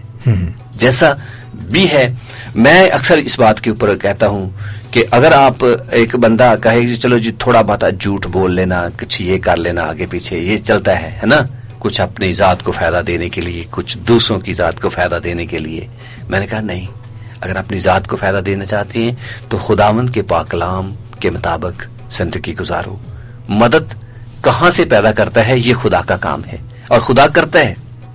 दुश्मनों को भी दोस्त बनाकर सामने खड़ा कर देते हैं, और वो भी आपकी हेल्प करते हैं, चाहे वो जानते हुए करें चाहे अनजाने में करें, लेकिन खुदा उनसे करवा देता है अगर हम खुदावंद के पाक कलाम के द्वारा जिंदगी गुजारते हैं, या खुदावंद के पाक कलाम के द्वारा हम अपने आप को सही मात्रा से लेकर चलते हैं। ऐसे ही करने से, दूसरों के ऊपर इल्जाम लगाने से, दूसरों की ऐबजोई करने से, दूसरों की टांगे खींचने से कभी तरक्कियां नहीं मिलती, कभी इंसान खुशहाल नहीं रह पाता और ना ही रह सकेगा। ये सबके ऊपर मैं वाज़ेह करना चाहता हूं कि ऐसा करने से बजाय इसके कि हम अच्छाई की तरफ जा रहे हैं, हम और ज्यादा बदी में गहरे हो रहे हैं। और यह सब इब्लीस का एक बड़ा हथियार ये है कि वो इंसान को समझ नहीं लगने देता। वो बड़े ना वो ऐसे ढके छुपे अल्फाज के अंदर रहता हुआ, जिसमें हमें अच्छा भी लगे और हमें यानी कि दिखने में खुशहाली भी नजर आए और चीज खाने में मजेदार भी लगे, आंखों को भी अच्छी लगे, इस किस्म की डिश पेश करता है कि अंदर उसके पॉइजन होता है। मैंने बहुत से खादमीन से ये बात सुनी है कि इब्लीस, शैतान, इंसान के साथ दो बहुत बड़े झूठ बोलता है। पहला झूठ जो इब्लीस बोलता है इंसान के साथ वो ये है कि ये गलती, ये कोताही, ये काम छोटा सा कोई बात नहीं, कुछ भी नहीं, कर ले, खैर है, एक दफा करने से कुछ नहीं होगा, दो दफा करने से कुछ नहीं होगा, ऐसे ही दूसरा शख्स भी तो करता है, कोई बात नहीं। और जो दूसरा एक बड़ा झूठ इंसान के साथ वो बोलता है इस पहले झूठ के बाद में, वो ये है कि अब तो तू इतना गुनाहगार हो गया है कि माफी का कुछ चारा ही नहीं, सो अब करता ही जा। पहले कहता है कि अगर तू कर ले तो ये छोटा सा गुनाह है, इससे कुछ फर्क नहीं पड़ता, और बाद में फिर कहता है कि अब तो तू इतना गुनहगार हो गया है कि जहाँ पे तूने इतने कर लिए हैं अब करता ही जा, अब तेरी खलासी नहीं, अब तेरी खलासी नहीं है। लेकिन खुदावंद का पाक कलाम हमें बताता है कि हम अपने गुनाहों से, अपनी गलतियों से छुटकारा हासिल कर सकते हैं, लेकिन इसमें बात वही है कि हम चाहते क्या हैं, क्योंकि हम अपनी आजाद मर्जी के मालिक हैं, और ये खुदावंद का फजल है कि उसने हमें आजाद मर्जी बख्शी है। जिस तरह आप अक्सर प्रोग्रामों में कहते हैं कि अगर खुदावंद चाहता तो हमें अपने महकूम भी बना सकता था, लेकिन उसने हमें अपने फर्जंद बनाया है, हमें आजाद मर्जी बख्शी है। फर्जंद एक आजाद होता है, घर का मालिक, बिल्कुल मालिक है, ऐसे ही किया उसने। तो ये हमारी मर्जी है कि हम क्या चाहते हैं। हम अपनी जिंदगी को गुनाहों में गुजारना चाहते हैं, इब्लीस की कैद में गुजारना चाहते हैं, या हम वो आजादी हासिल करना चाहते हैं, वो अबदी जिंदगी हासिल करना चाहते हैं जो खुदावंद ने हमारे लिए रखी है। जब खुदा ताला ने इंसान को बनाया, तख्लीक किया, तो उसे बाग़ अदन में रखा और हर एक अच्छी चीज उसे दी, उसके कंट्रोल में दी। लेकिन क्या हुआ कि इंसान इब्लीस के बहकावे में आ गया और इब्लीस ने इंसान से ये सब कुछ छीन लिया। वहां भी ऐबजोई का एक अंसर नजर आता है मुझे, एक्सप्लेन कीजिए। शैतान ने वहां पर भी खुदा की ऐबजोई की। हाँ जी, कहा कि वो तुम्हारे साथ झूठ बोल रहा है, हाँ, अगर आप इस फल को खा लोगे ना तो ये तो तुम्हारे लिए बहुत बेहतर हो जाएगा। वहां पर भी इसी बात को उसने करके, और आज भी बहुत सारी चीजों में हम ऐसा ही करते हैं, खुद के लिए, क्योंकि शैतान चाहता था कि उसके हवारी ज्यादा बढ़े, उसके तादाद बढ़े, क्योंकि मैं अक्सर ये कहता हूं कि वो जहन्नम की आग जब जलती है तो उसके लिए ईंधन की जरूरत होती है। ईंधन वो बाटियां होती हैं जो गुनहगार लोगों की होती हैं, क्योंकि वो जलती रहती हैं। इस बात का हमें वाज़ेह तौर पर सबूत मिलता है लाजर की कहानी से। तो वो उसके लिए उसको भी चाहिए ईंधन, तो चाहिए उसको, तो वो भी यहाँ पर ऐबजोई कर रहा है, इल्जाम तराशी, इल्जाम खुदा पे ये लगा रहा है कि उसने आपको बताया नहीं है सही बात, ताकि तुम मुझे ऐसे ना बन जाओ, ताकि तुम मुझे ऐसे न बन जाओ। यहां पर भी वो यही काम कर रहा था, नुकसान फिर भी उसी का हुआ, शैतान का। उसको सजा मिली, जहां पर वो सामान से गिराया गया था उसके अलावा मजीद सजा में बढ़ोतरी हुई, उसकी टांगें भी काट दी गई। चल पेट के बाल में खा, चल ये चल और ये मिट्टी खा, इसके तरह के उसके ऊपर यानी कि खुदा ने इतनी बड़ी सजा दी। क्यों? क्योंकि उसने भी वहां पर यही काम किया था जो आज हम भी करके शायद समझते हैं कि हम नेक काम कर रहे हैं, शायद हम आगे बढ़े। खुदावंद का पाक कलाम इसके बारे में क्या कहता है जरूर देखेंगे। और अगर आप मेरे साथ निकालिएगा, रोमियो के नाम लिखा गया पौलुस रसूल का खत, और उसका हम दूसरे बाब की चंद एक आयात तलावत करेंगे, उसमें हम देखेंगे रोमियो के खत की हम पहली 8 आयात तलावत करेंगे, लेकिन एक कमर्शियल ब्रेक ले लें, फिर उसके बाद ये कलाम का हिस्सा पढ़ते हुए हम इस प्रोग्राम के इख्तिताम की तरफ बढ़ेंगे। जरूर, ठीक है। चले सामने सुनिएगा एक कमर्शियल ब्रेक। आप सब सुन रहे हैं खुदा की आवाज प्रोग्राम, जो कि अंबर रेडियो की वसातत से आपकी खिदमत में पेश किया जा रहा है। मैं और रमेल नूर यानी यूनुस गिल और रमेल नूर आपकी खिदमत में ये प्रोग्राम पेश कर रहे हैं। आज ऐबजोई के ऊपर बात कर रहे हैं, दूसरों को जज करने के ऊपर बात कर रहे हैं, दूसरों के ऊपर इल्जाम तराशी की बात कर रहे हैं। ये हमारे माशरे की एक आम सी बात है, आम सी ये बातें हैं जो हम जाने और अनजाने में बहुत दफा करते हैं। शायद एक दिन में 1000 बार करते होंगे, शायद एक दिन में कई बार करते होंगे, मैं नहीं जानता, हम सब जानते हैं। लेकिन खुदावंद का पाक कलाम हमें इस बात से वाज़िया करता है, तंबी करता है, और ये तंबी ऐसी है जो कि हमारी जिंदगियों को चेंज करने वाली है। खुदावंद किसी को भी मार दाड़ करके तंबीह नहीं करता, बल्कि प्यार से, बड़ी मोहब्बत से समझाता है। ये बात जानने की कोशिश करेंगे हम नेक्स्ट हिस्से में, लेकिन एक कमर्शियल ब्रेक है। आइए सब मिलकर कमर्शियल ब्रेक की तरफ बढ़ते हैं। आप रहिएगा हमारे साथ और हम रहेंगे आपके साथ, और प्रोग्राम को लगाएंगे 4 चांद। 103.6 FM, Amber Radio, bringing communities together. Call Amber Radio on 01922 722 707.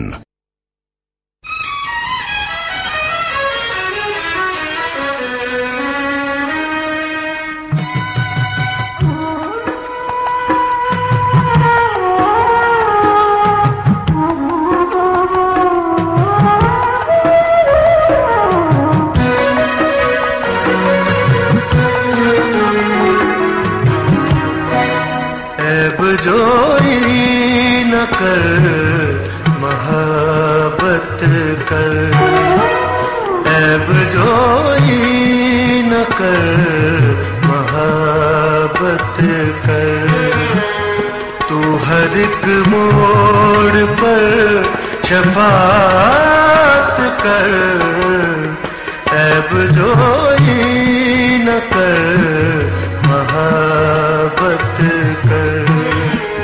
तू हर एक मोड़ पर शफात कर, ऐब जोई न कर, महाबत कर।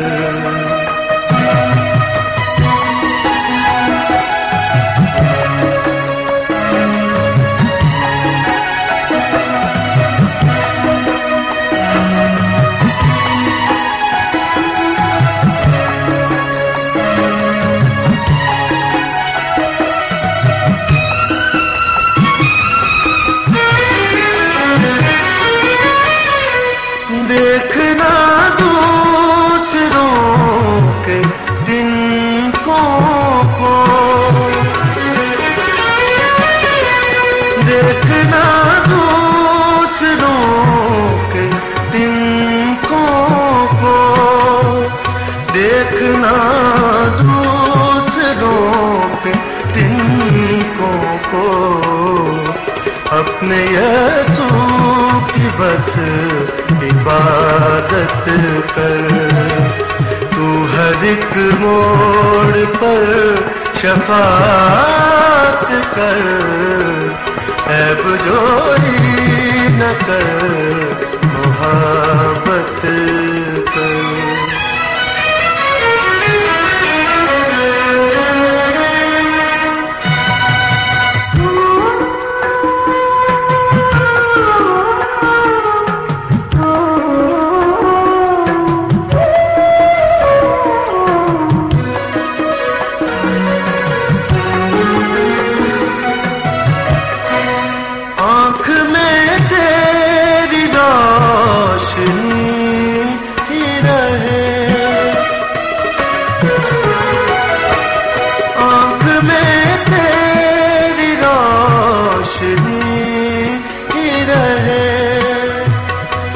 आँख में तेरी रोशनी ही रहे, इस कदर तू गुनाह से नफरत कर।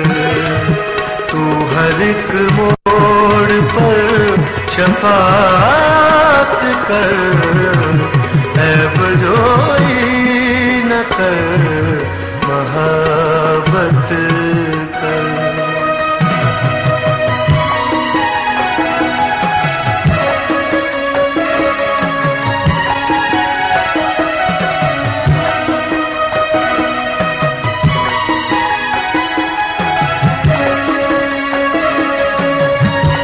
सावन बहुत ही प्यारा सा आप सॉन्ग सुन रहे थे। काशिफ जैक्सन की प्यारी सी आवाज़ थी और काशिफ बहुत माहिराना अंदाज में गाते हैं और गजलिया अंदाज में गाया गया ये सॉन्ग अच्छा लगा। रुमेल जी ने कहा वाकई आपको अच्छा लगेगा और रियली ऐसा ही हुआ। और Rumel ji thank you very much इस खूबसूरत सॉन्ग के लिए भी। तो सावन चले बढ़ेंगे हम आगे प्रोग्राम के अगले हिस्से की तरफ, जहां पर हम आपसे बात कर रहे थे कि हम खुदावंद के पाक कलाम की तलावत करेंगे। रोमियो के नाम लिखा गया पलूस रसूल का खत, उसके दूसरे बाब की चंद एक आयात यानी पहली 6 आयात आपके सामने तलावत करेंगे। देखेंगे कि खुदावंद का बंदा यानी पलूस रसूल इस इल्जाम तराशी के बारे में हमारे साथ किस तरह बात करते हैं। जी रुमेल जी। मीना साहब आइए सामीन कराम के साथ मिलकर कलाम मुकद्दस को खोलें। रोमियो 2 बाब और उसकी पहली 6 आयात तलावत करते हैं। रोमियो 2 बाब उसकी पहली आयत से लेकर 6 आयत तक खुदावंद के पाक कलाम में यूं लिखा है, बस ए इल्जाम लगाने वाले, तू कोई क्यों न हो, तेरे पास कोई उज़र नहीं, क्योंकि जिस बात का तू दूसरे पर इल्जाम लगाता है उसी का तू अपने आप को मुजरिम ठहराता है। इसलिए कि तू जो इल्जाम लगाता है खुद वही काम करता है, और हम जानते हैं कि ऐसे काम करने वालों की अदालत खुदा की तरफ से हक के मुताबिक होती है। ऐ इंसान, तू जो ऐसे काम करने वालों पर इल्जाम लगाता है और खुद वही काम करता है, क्या ये समझता है कि तू खुदा की अदालत से बच जाएगा? या तू उसकी मेहरबानी और तहम्मुल और सब्र की दौलत को नाचीज जानता है और नहीं समझता कि खुदा की मेहरबानी तुझको तौबा की तरफ माइल करती है, बल्कि तू अपनी सख्ती और गैर ताइब दिल के मुताबिक उस कहर के दिन के लिए अपने वास्ते गजब कमा रहा है, जिसमें खुदा की सच्ची अदालत जाहिर होगी। वो हर एक को उसके कामों के मुआफिक बदला देगा। खुदा उनके पाक कलाम का पढ़ा और सुना जाना सबके लिए बाइसे बरकत रहे। सामीन, आपने खुदावंद के पाक कलाम की तलावत को सुना और बहुत सारी बातें जो मेरी नजर में भी आई, शायद हम इस प्रोग्राम के बाकी मांदा वक्त में हम इसे डिस्कस ना कर सकें, और बहुत सारी बातें आपकी नजर में भी आई, शायद आप भी उस पर गौर करें, जरूर कीजिएगा। खुदावंद के पाक कलाम को दोबारा पढ़ने के लिए हवाला नोट कर लीजिएगा। रोमियो की कलीसिया के नाम लिखा गया पलूस रसूल का खत है, उसके दूसरे बाब की पहली चंद आयात, बल्कि पूरा दूसरा बाब ही अगर आप पढ़ेंगे तो बहुत सारी बातों का आपको पता चलेगा। बात कर रहे थे हम इल्जाम तराशी की, दूसरों के ऊपर ऐब लगाने की, ऐब जोई करने की, सॉरी ऐब लगाने की नहीं, ऐब तो खुद बंदा करता ही है, लेकिन ऐब जो इल्जाम तराशी या फिर उनकी जजमेंट करना कि ये बंदा ऐसा कर रहा है, ऐसा नहीं, जबकि जज करना इंसान का काम नहीं है, ये खुदा का काम है। खुदा अपने पाक कलाम में ये बड़े वाज़ेह तरीके से कहता है कि जज करना मेरा काम है, आपका काम नहीं है, बल्कि आपका काम जो है वो ये है कि आप खुदा के हुक्मों के मुताबिक जिंदगी गुजारते रहें। खुदावंद कतई तौर पर हमें ऐसा करने की इजाजत नहीं देता कि हम उंगली दूसरों की तरफ बढ़ाएं।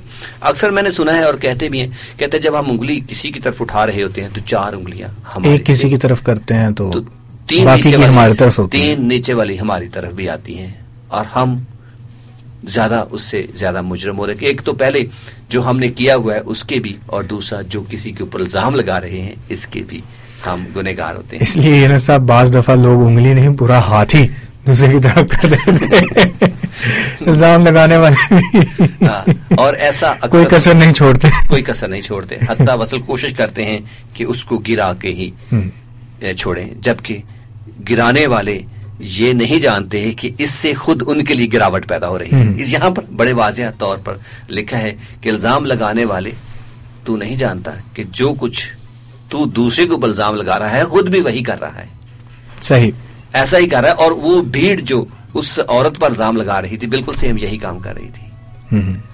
اور کیا ہم ایسا کر کے عدالت سے بچ سکتے ہیں؟ ہرگز نہیں. خدا کا پاک کلام کہتا ہے کہ کبھی عدالت سے ہم بچ نہیں پائیں گے, کیونکہ جو کچھ ہم کرتے ہیں بالکل اس کا ہمیں حساب دینا پڑے گا. آپ کیا کہتے ہیں, کیا ہمیں خداوند کے قہر سے بچنے کے لیے یا خداوند کی عدالت سے بچنے کے لیے کیا ایسا کرنا چاہیے؟ یونس صاحب بڑی صاف واضح طور پر باتیں لکھی ہوئی ہیں جو کہ ہر ایک کے لیے بڑی آسانی سے ہر ایک کی سمجھ میں آ جانی چاہیے. سمپلی لکھا ہوا ہے کہ آسانی سے انسان سمجھ سکتا ہے, لیکن پھر بھی اگر کوئی نہ سمجھنا چاہے تو یہ اس کی مرضی ہے. لیکن ہماری دعا یہی ہے خداوند رب الفواج سے کہ سننے والوں کے کانوں کو کھولے اور سمجھنے والا ذہن اور قبول کرنے والا دل عطا فرمائے, کیونکہ پاک کلام کی باتیں بڑی سیدھی اور صاف ہیں. اس میں کوئی دو رائے نہیں ہے, کوئی کنفیوژن نہیں ہے, اور جو کوئی کنفیوژن رہ جاتی ہے اس کو ہم کوشش کرتے ہیں کہ ایک دوسرے سے بات چیت کرتے ہوئے, اور بعض دفعہ اپنے سامعین کرام کے ساتھ ٹیلی فون پر یا اسکائپ کے ذریعے بھی جب ہم بات چیت کرتے ہیں تو کوشش کرتے ہیں کہ ان کے سوالوں کے جواب دیں.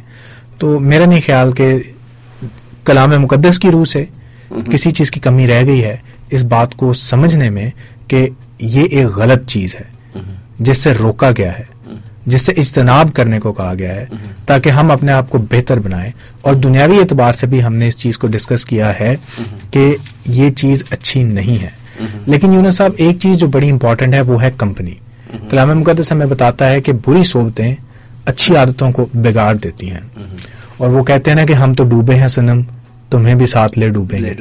جس شخص کی جو عادت ہوتی ہے, جو اس عادت کو بہتر سمجھتا ہے, وہ چاہتا ہے کہ اس کا دوست بھی وہ کرے. کمپنی کا اثر پڑتا ہے. اگر آپ ایک نشہ کرنے والے شخص کے ساتھ اٹھنا بیٹھنا شروع کر دیں گے تو وہ کوشش کرے گا کہ جس کام میں وہ ملوث ہے آپ بھی اس کام میں ملوث ہو جائیں, تاکہ مل کے کریں گے. تو یہ ایب جوئی کرنا, یہ زندگی میں ایسے افعال میں شامل ہو جانا, ایسے افعال میں ملوث ہو جانا, بعض دفعہ اس چیز کے اوپر بھی بہت زیادہ ڈیپینڈ کرتا ہے کہ ہم کس طرح کے لوگوں کی کمپنی میں بیٹھ رہے ہیں.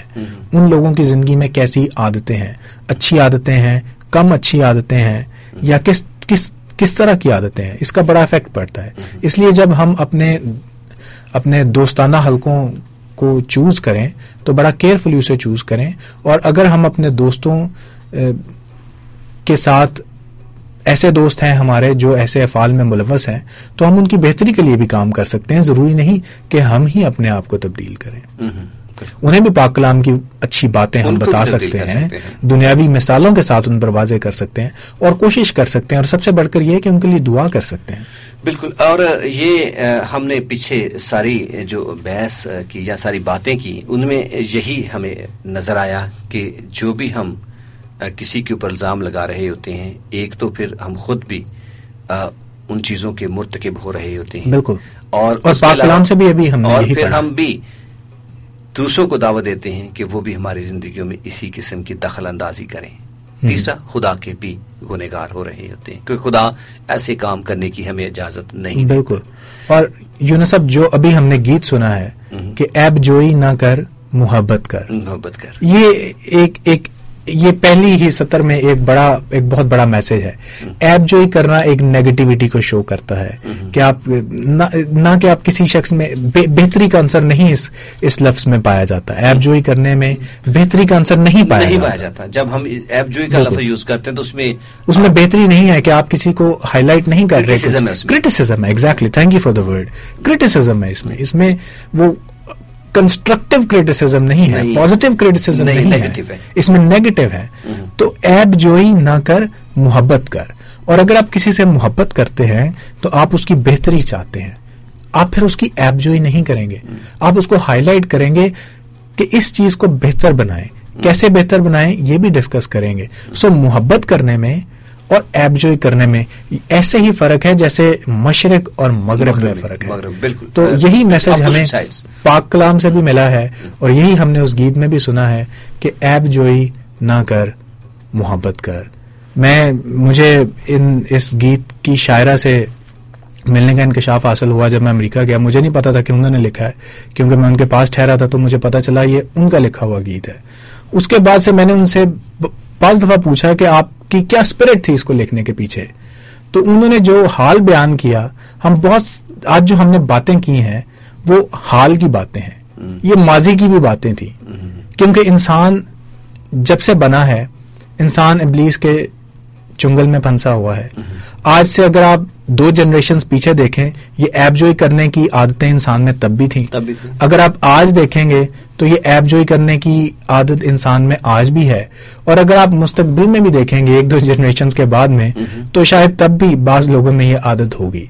اور یہ ابتدا سے چلتی آ رہی ہے، لیکن وقت آ گیا ہے کہ ہم سیلف انالیسس کریں. جیسے آپ پہلے پروگرام میں کہہ رہے تھے کہ جب تک ہم سیلف انالیسس نہیں کریں گے ہم دیکھ نہیں سکتے کہ ہم کس جگہ کھڑے ہیں، کہ ہمیں ایپ جوئی کرنی ہے یا محبت کرنی ہے. اگر میں آپ سے محبت رکھتا ہوں تو پھر میں آپ کی ایپ جوئی نہیں کروں. صحیح کہا آپ نے. رمیل جی، ایک سب سے بڑی بات یہاں پر ایک اور مجھے واضح نظر آتی ہے، وہ ہے عدالت. ہاں جی، چاہے ہم کس طرح کا بھی کام کرتے ہیں اس کے لیے عدالت ہے. خداوند کے پاک کلام میں لکھا ہے کہ سب کچھ سنایا گیا، حاصل کلام یہی ہے کہ خدا سے ڈر اور اس کے حکموں کو مان کے انسان کا فرض کلی یہی ہے.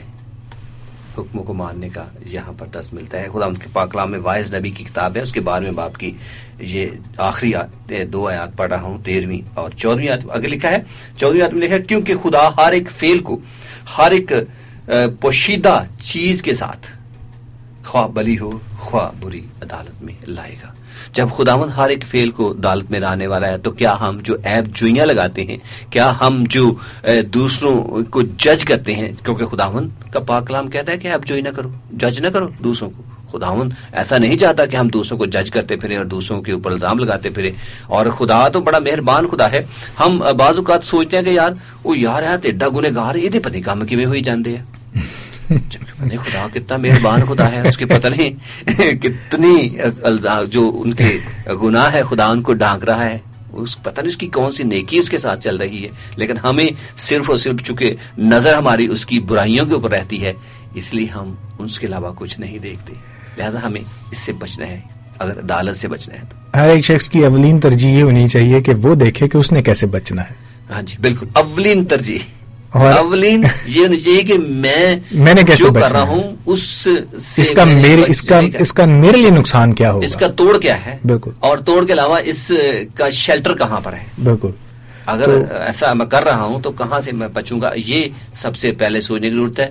اور مجھے یہ نہیں سوچنے کی ضرورت کہ وہ وہاں کیا ہو رہا ہے، وہاں کیا ہو رہا ہے، وہاں کیا ہو رہا ہے. اگر میں اپنے آپ کو سیدھا کر لوں گا، ہر انسان اس طرح اگر سوچے گا تو ریئلی ایک ونڈرفل سوسائٹی سامنے آئے گی، ایک خوبصورت سا معاشرہ سامنے آئے گا. ایک اور بات آپ کو بتاتا چلوں، ہم بہت دفعہ غلطیاں خطائیں کرتے ہیں اور ہمیں اس کی سزا نہیں ملتی وقتی طور پر، کیونکہ خدا بڑا مہربان خدا ہے، تحمل کر کے ٹھہرا ہوا ہے، تحمل کر کے ٹھہرا رہتا ہے. آپ نے جیسے کہ پڑھا، اسی میں آپ نے میرے خیال میں اس کی 4 آیت میں پڑھا تھا. اگر دوبارہ آپ پڑھیں تو ذرا ہمارے لیے تھوڑا سا کلیئر ہو جائے گا.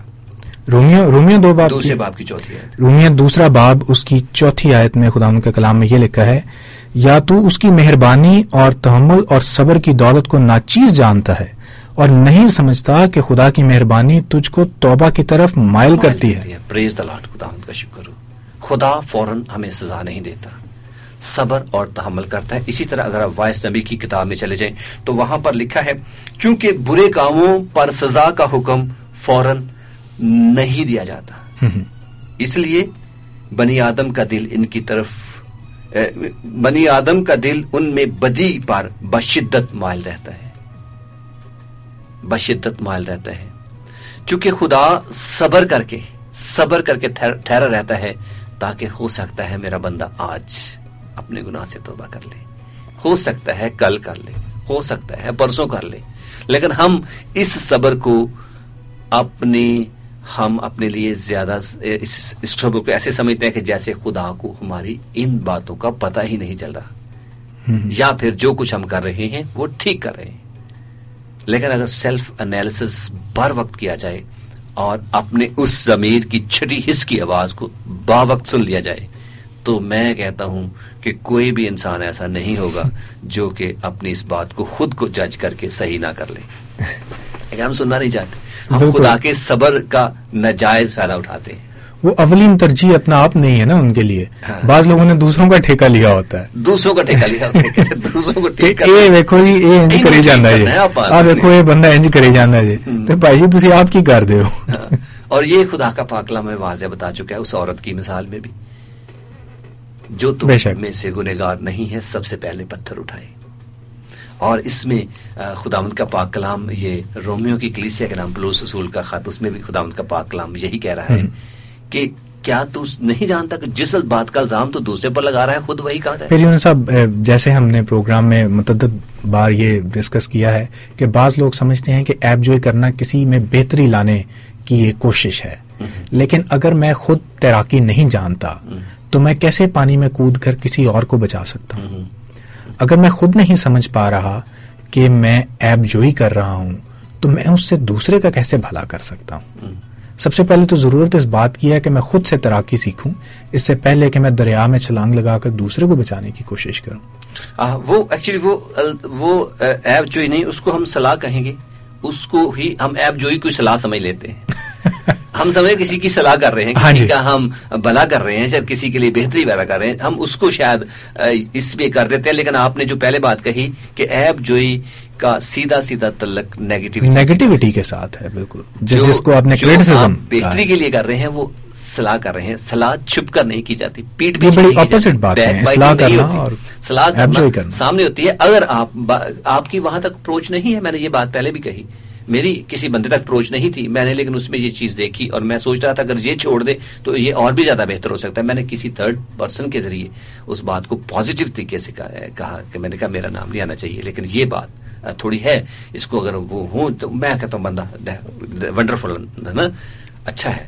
اور یہ باتیں ہم اگر صلاح کے طور پر کریں تو ہم سامنے بھی جا کے کر سکتے ہیں. ہم کسی کے ساتھ بجائے اس کے کیڑے نکالنے کا مقصد وہی نیگیٹیوٹی ہے جو ہم نے پہلے بھی کہی. صاحب اس کی تعریف کر دیتے ہیں ایپ جوئی کی. ایپ جوئی کرنے کا مطلب ہے نکتہ چینی کرنا, دوسرے شخص میں برائی ڈھونڈنا, نقص تلاش کرنا, پیٹ پیچھے باتیں کرنا, کسی کی شخصیت کے نیگیٹو پہلوؤں کو اجاگر کرنا اور کرٹیسزم کرنا. یہ ایپ جوئی کا مطلب ہے. میرا خیال ہے کہ یہ ڈیفینیشن ہمیں سب سے پہلے دینی چاہیے. یہ ایپ جوئی کا مطلب. اور اگر ہم ان چیزوں سے اجتناب کریں اور صلاح کی طرف بڑھیں. ہاں میں کہتا ہوں میں بھی ٹھیک آدمی نہیں ہوں, بہت دفعہ غلطیاں کر جاتا ہوں, اور میل آپ بھی ہیں بہت دفعہ غلطیاں کر جاتے ہیں. بہت دفعہ کئی دفعہ آپ نے میرے ساتھ فون پہ جب بات ہوتی ہے لمبی ہو جاتی ہے 2-4 گھنٹے, تو پھر اینڈ پہ یہی نکلتا ہے کہ یہ میں نے بات سیکھ لی آپ سے, یہ میں نے بہت دفعہ آپ کی باتوں کا ریفرنس دیتا ہوں لوگوں کے سامنے کہ یہ بات میں نے سیکھی وہاں سے. تو یہ ہے صلاح. اور یہ سب سے امپورٹنٹ چیز یہ ہے کہ اگر آپ کے اندر سیکھنے کا یا تلاش کرنے کا جذبہ ہے تو ہی آپ تلاش کر سکتے ہیں چیز کو یا کچھ سیکھ سکتے ہیں. اگر ایک شخص سمجھنا ہی نہیں چاہتا یا غور ہی نہیں کرنا چاہتا کہ میں یا وہ تسلیم ہی کرنے کو تیار نہیں کہ میں غلطی کر سکتا ہوں, تو وہ کبھی اس غلطی کی بہتری تو ایک ناممکن سی بات ہے اس کے لیے. صحیح. اور ایک اور بات جاتے جاتے کہتا چلوں گا میں, ہمارے پاس ٹائم بہت کم ہے, دعا کا سمے بھی رہتا ہے. اور جاتے جاتے ایک اور بات کہتا ہوں کہ جو ذہین لوگ ہوتے ہیں وہ ہمیشہ بات کو واضح کرنے کے لیے صلاح کرتے ہیں, کیونکہ ان کے اندر یہ بشدت جذبہ پایا جاتا ہے کہ وہ کسی بات کے اوپر اس کو تنبیہ کریں یا اسے واضح کرنے کی کوشش کریں. جو اتنے ذہین نہیں ہوتے وہ بات سن کر وہیں اس کو ٹھپ کر دیتے ہیں. بعض اوقات وہ بولنا نہیں چاہتے یا ان کے پاس وہ الفاظ نہیں ہوتے, لیکن ہمیشہ ہمیں جو ہمارے سامنے ہماری صلاح کی جاتی ہے اسے ہم تنقید میں نہ بھی لیں تو یہ بھی ہمارے لیے بہتری ہوگی.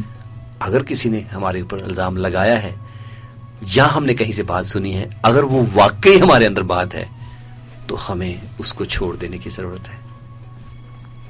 اور یہ صاحب میں ایک چیز بجائے اس کے کہ مارنے دھاڑنے لڑنے کی طرف ہم بڑھ چلیں, ہم الٹا اس کے اوپر یہی ہمارے معاشرتی ایک بہت بڑی فلو ہے اس میں کہ ہم بجائے اس کے کہ اس کو بہتر انداز میں لیں, ہم آگے سے وار کرنا شروع کر دیتے ہیں, آگے سے ہم خود جواب دینا شروع کر دیتے ہیں اور اس کے بھی کیڑے نکالنے شروع کر دیتے ہیں. وہی کام جو وہ کیا اس نے خود بھی کرنا شروع کر دیتے ہیں. میں نے تو ود کر کے وہ کھاؤں گا. جبکہ ایسا نہیں ہونا چاہیے, ہمیں اس کو پازیٹیو بھی لینا چاہیے.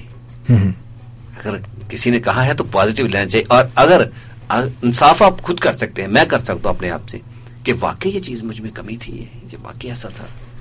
یونس صاحب 2 صلاحیں میں دینا چاہتا ہوں اپنے سامعین کرام کو اس سے پہلے کہ ہم کلوز کریں اس چیپٹر کو. دنیاوی صلاح میری یہ ہے کہ اگر کوئی شخص آپ کی ایب جوئی کرتا ہے تو سوچیں کہ جو ایب جوئی کی گئی ہے کیا وہ درست ہے جس طرح آپ نے بتایا ہے, اور اگر اس میں کچھ حقیقت ہے تو اس کو بہتر کریں, بہتر کرنے کی ضرورت ہے خود, لیکن اس کا جواب دینے کی ضرورت نہیں, بجائے جواب دینے آپ اس کو اگنور کریں. اس شخص کے لیے کہتے ہیں کہ اس سے بڑی سزا کسی کے لیے کچھ نہیں ہو سکتی کہ اسے اگنور کیا جائے, اور ریئلی ایسا ہے, ایسا ہی ہے. یہ جو آپ نے بات کہی ہے نا, ایسا ہی ہے. جب آپ کسی کو اگنور کرتے ہیں تو وہ اندر ہی اندر بہت شرمندہ ہوتا ہے. تو اگر کوئی آپ کی ایب جوئی کرتا ہے تو جیسے یونس صاحب نے مثال دی کئی لوگوں کی کہ وہ جا کے محاذ جنگ شروع کر لیتے ہیں وہاں پہ, ایسا کرنے کی ضرورت نہیں ہے. آپ اس شخص کو اگنور کریں, دعا کریں اس کے لیے. ایگزیکٹلی. اور یہ میرا آپ کے لیے روحانی پہلو ہے کہ دعا کریں اس کے کہ آپ اس شخص کے لیے دعا کریں. دنیاوی طور پر آپ اس کو جواب نہ دیں, لڑائی کرنے کی, اس جھگڑے کو بڑھانے کی, کچھ نیا مسئلہ شروع کرنے کی ضرورت نہیں ہے. اس میٹر کو اگنور کریں, اور اگر وہ بات واقعی ہے تو اس کو بہتر کریں, لیکن اس شخص کے لیے دعا کریں. کیونکہ جب آپ کو پتہ چلتا ہے کہ کوئی شخص کسی چیز میں ملوث ہے یا اس میں کوئی کوتاہی ہے تو پھر آپ کی ذمہ داری بنتی ہے ایک مسیحی, ایک اچھا انسان ہونے کی حیثیت سے, ایک اچھا مسیحی ہونے کی حیثیت سے, کہ آپ اس کے لیے دعا کریں اور خداوند سے اس کے لیے معافی مانگیں اور دعا کریں کہ وہ ریئلائز کرے کہ اس کو یہ چیز اپنی زندگی میں تبدیل کرنے کی ضرورت ہے, اور خداوند دعاؤں کو سنتا اور ان کا جواب دیتا ہے. صحیح کہا. اور اگر آپ کسی کے اندر کوئی ایسی بات دیکھتے ہیں تو اس کے لیے پازیٹیو طریقہ اپنائیں, نہ کہ نیگیٹو. ہاں جی. اور دوسرا, دعا اس کے لیے ہی نہیں بلکہ خود کے لیے بھی کریں تاکہ خدا ایسی باتوں سے بچا کر محفوظ رکھے. ہاں کی جگہ ہاں اور نہ کی جگہ پہ نہ. خداوند کا پاک کلام کہتا ہے جو اس سے زیادہ ہے وہ بدی سے ہے. اگر ہم ایسا کرتے ہیں تو پھر ہم مزید گناہ کی دلدل میں دستے چلے جاتے ہیں. عزیزو, ضرورت اس بات کی ہے کہ ہم ان ساری باتوں سے کنارہ کشی کریں. الزام لگانے کی بجائے ہم صلاح کی طرف بڑھیں. ایب جوئی کرنے کی بجائے ہم ایک دوسرے کے ساتھ محبت اور پیار کو فروغ دیں تاکہ ہم اس کے ذریعے سے اپنے اس معاشرے کو خوبصورت سا معاشرہ بنا سکیں.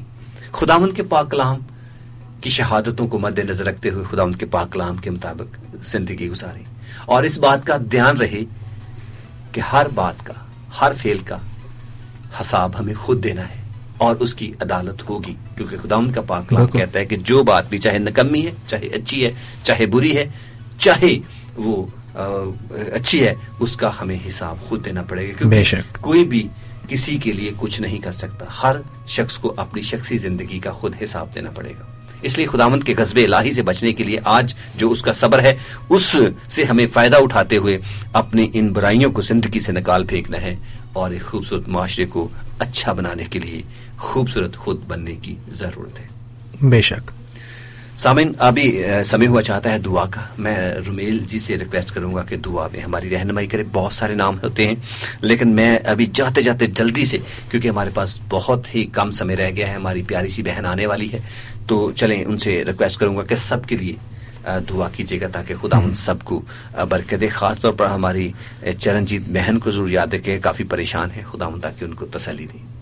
آئیے سامعین, ہم اپنے سروں کو خدا ان کے حضور جھکائیں اور دعا کریں.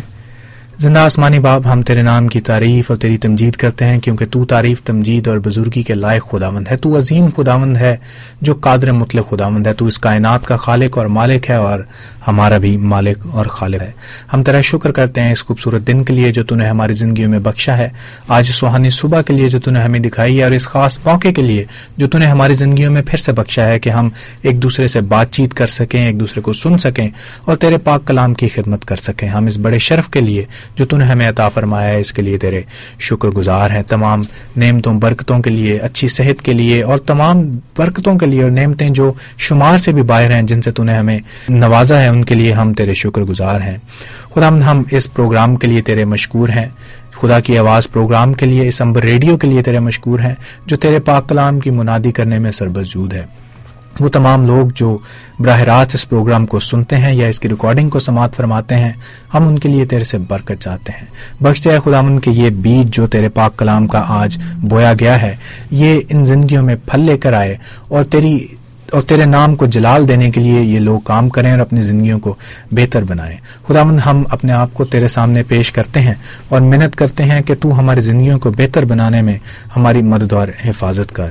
ہمیں ایمان کی مضبوطی بخش تاکہ ہم تجھ میں ترقی کریں، بڑھیں اور تیرے نزدیک ہوتے جائیں. خداوند ہم اپنے تمام لسنرز کو تیرے سامنے رکھتے ہیں. گو کہ یہ لسٹ بہت لمبی ہے لیکن تو ان سب کی ضروریات سے واقف ہے، تو ان سب کی دلی تمناؤں کو جانتا ہے.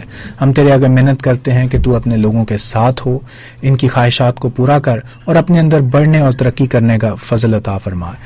اے خداوند اس وقت ہم خاص طور پر نیپال کو یاد کرتے ہیں، وہ ملک جو حالیہ زلزلے سے جس ملک میں بڑا نقصان ہوا ہے، جانی نقصان ہوا ہے، اس ملک کے حالات کو تیرے سامنے لے کر آتے ہیں. وہ لوگ جو اب اس دنیا میں نہیں رہے ان کے خاندانوں کے لیے تسلی اور تشفی اور اطمینان تجھ سے مانگتے ہیں. ہم پھر سے تیرا شکریہ ادا کرتے ہیں اور محنت کرتے ہیں کہ تو ہمارے ساتھ ہو اور وہ تمام لوگ جو اس پروگرام میں ہمارے ساتھ جڑے ہوئے ہیں انہیں برکت دے.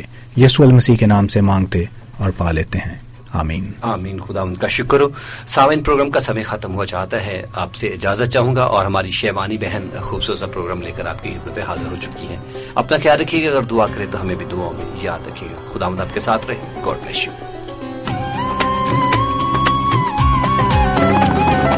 برکت والے اپنے پیارے مٹھ کھول کے وہ، برکت والے اپنے پیارے مٹھ کھول کے وہ، نیند میں سب کچھ دے دیتا ہے، نیند میں سب کچھ دے دیتا ہے.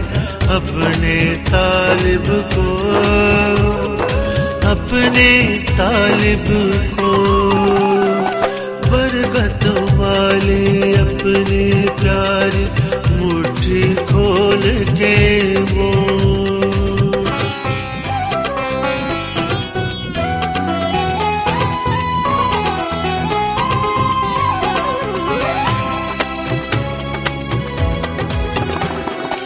راجاؤں کا راجا ہے وہ، سب شاہوں کا شاہ.